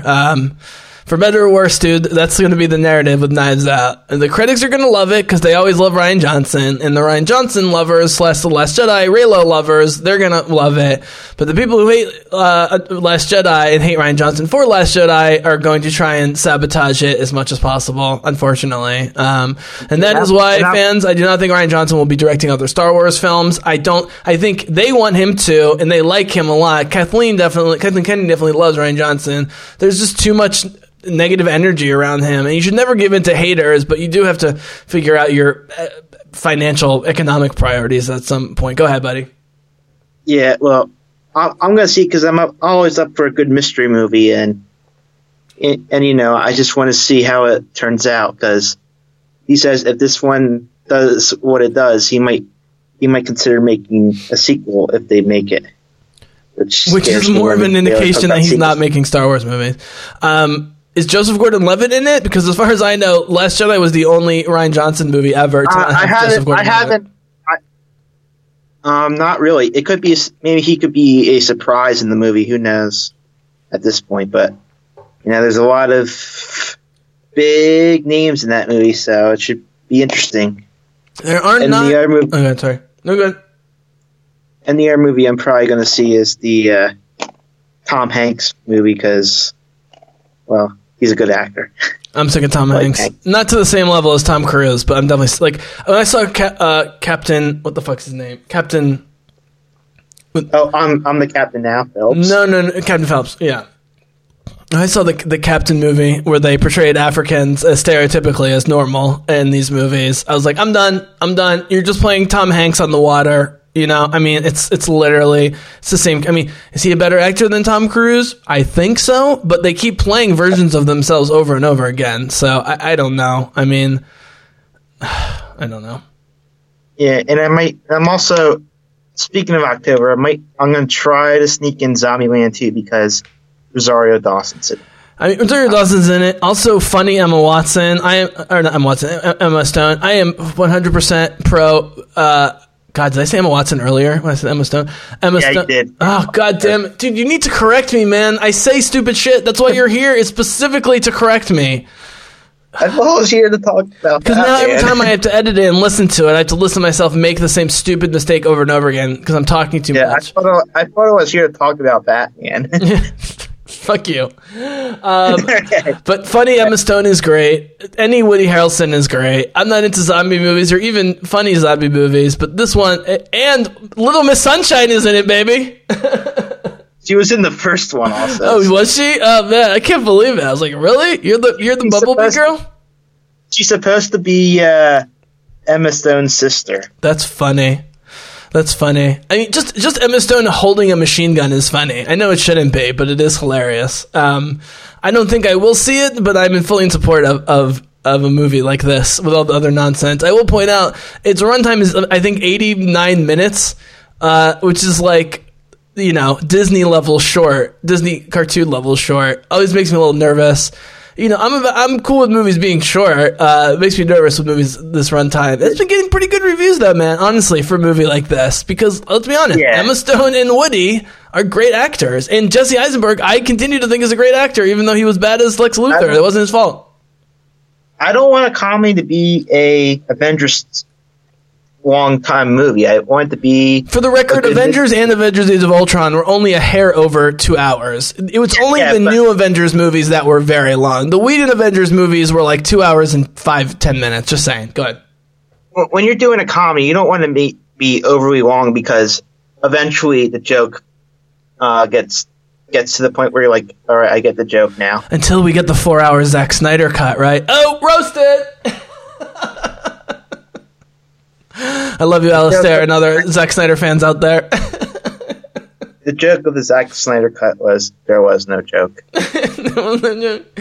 Yeah, it's just a sad, pathetic ending. I hope he comes back, even though I don't like his movies. You know, enough people like Zack Snyder. Like, I hope he comes back. I think he's doing a Netflix movie now. Well, they're redoing Watchmen on HBO, so I guess people can forget about the Watchmen. I don't know. Yeah, they're doing. It's not a remake; it's a sequel. But all right. Oh, interesting. I didn't know that. Okay. Yeah, it's a sequel, and Alfred from BBS is playing the villain. Oh, Irons is. Yeah. Oh. Okay.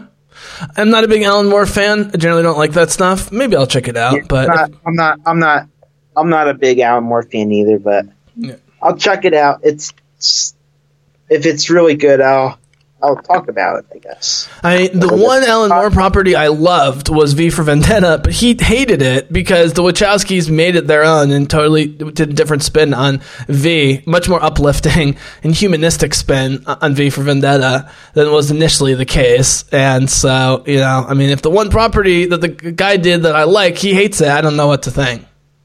Yeah, well, he hates every movie that's made from him. Yes, but inarguably, V for Vendetta was liked by most audiences. It got excellent critic and fan scores. It continues to be sort of a cult favorite. Watchmen has split everybody. I mean, all the Zack Snyder movies have split people. I don't know any Zack Snyder movie that, like, in general, everyone loves and is behind. I could be wrong. Yeah. The only one of his I really liked was, it's funny enough, I kind of like Watchmen because it's a little different from the book. But. Well, that's the one, exactly. Watchmen is the one that people who love Snyder and want to prove that he's an artistic guy will point to. And I can't argue with it because I maybe saw it once a while ago. I don't remember it. It wasn't my thing. But that seems to be the sort of artistic Zack Snyder thing. So, sure. I mean... And so that's the problem, man, is if I am a Zack Snyder Watchmen fan, am I excited for HBO? Like, I don't even know. I think they're playing loosey-goosey with it, though. Mm-hmm. So, well, I don't know how Alan Moore makes all these brilliant properties that then get taken over and they go loosey-goosey against his will, and then he says how much he hates it, and they keep doing it over and over again. And the crazy thing is, in this show, in the universe, they named who the president is in the universe of the show. You want to take a guess who it is? I have no idea. Robert Redford. Okay, that could go either way, I suppose.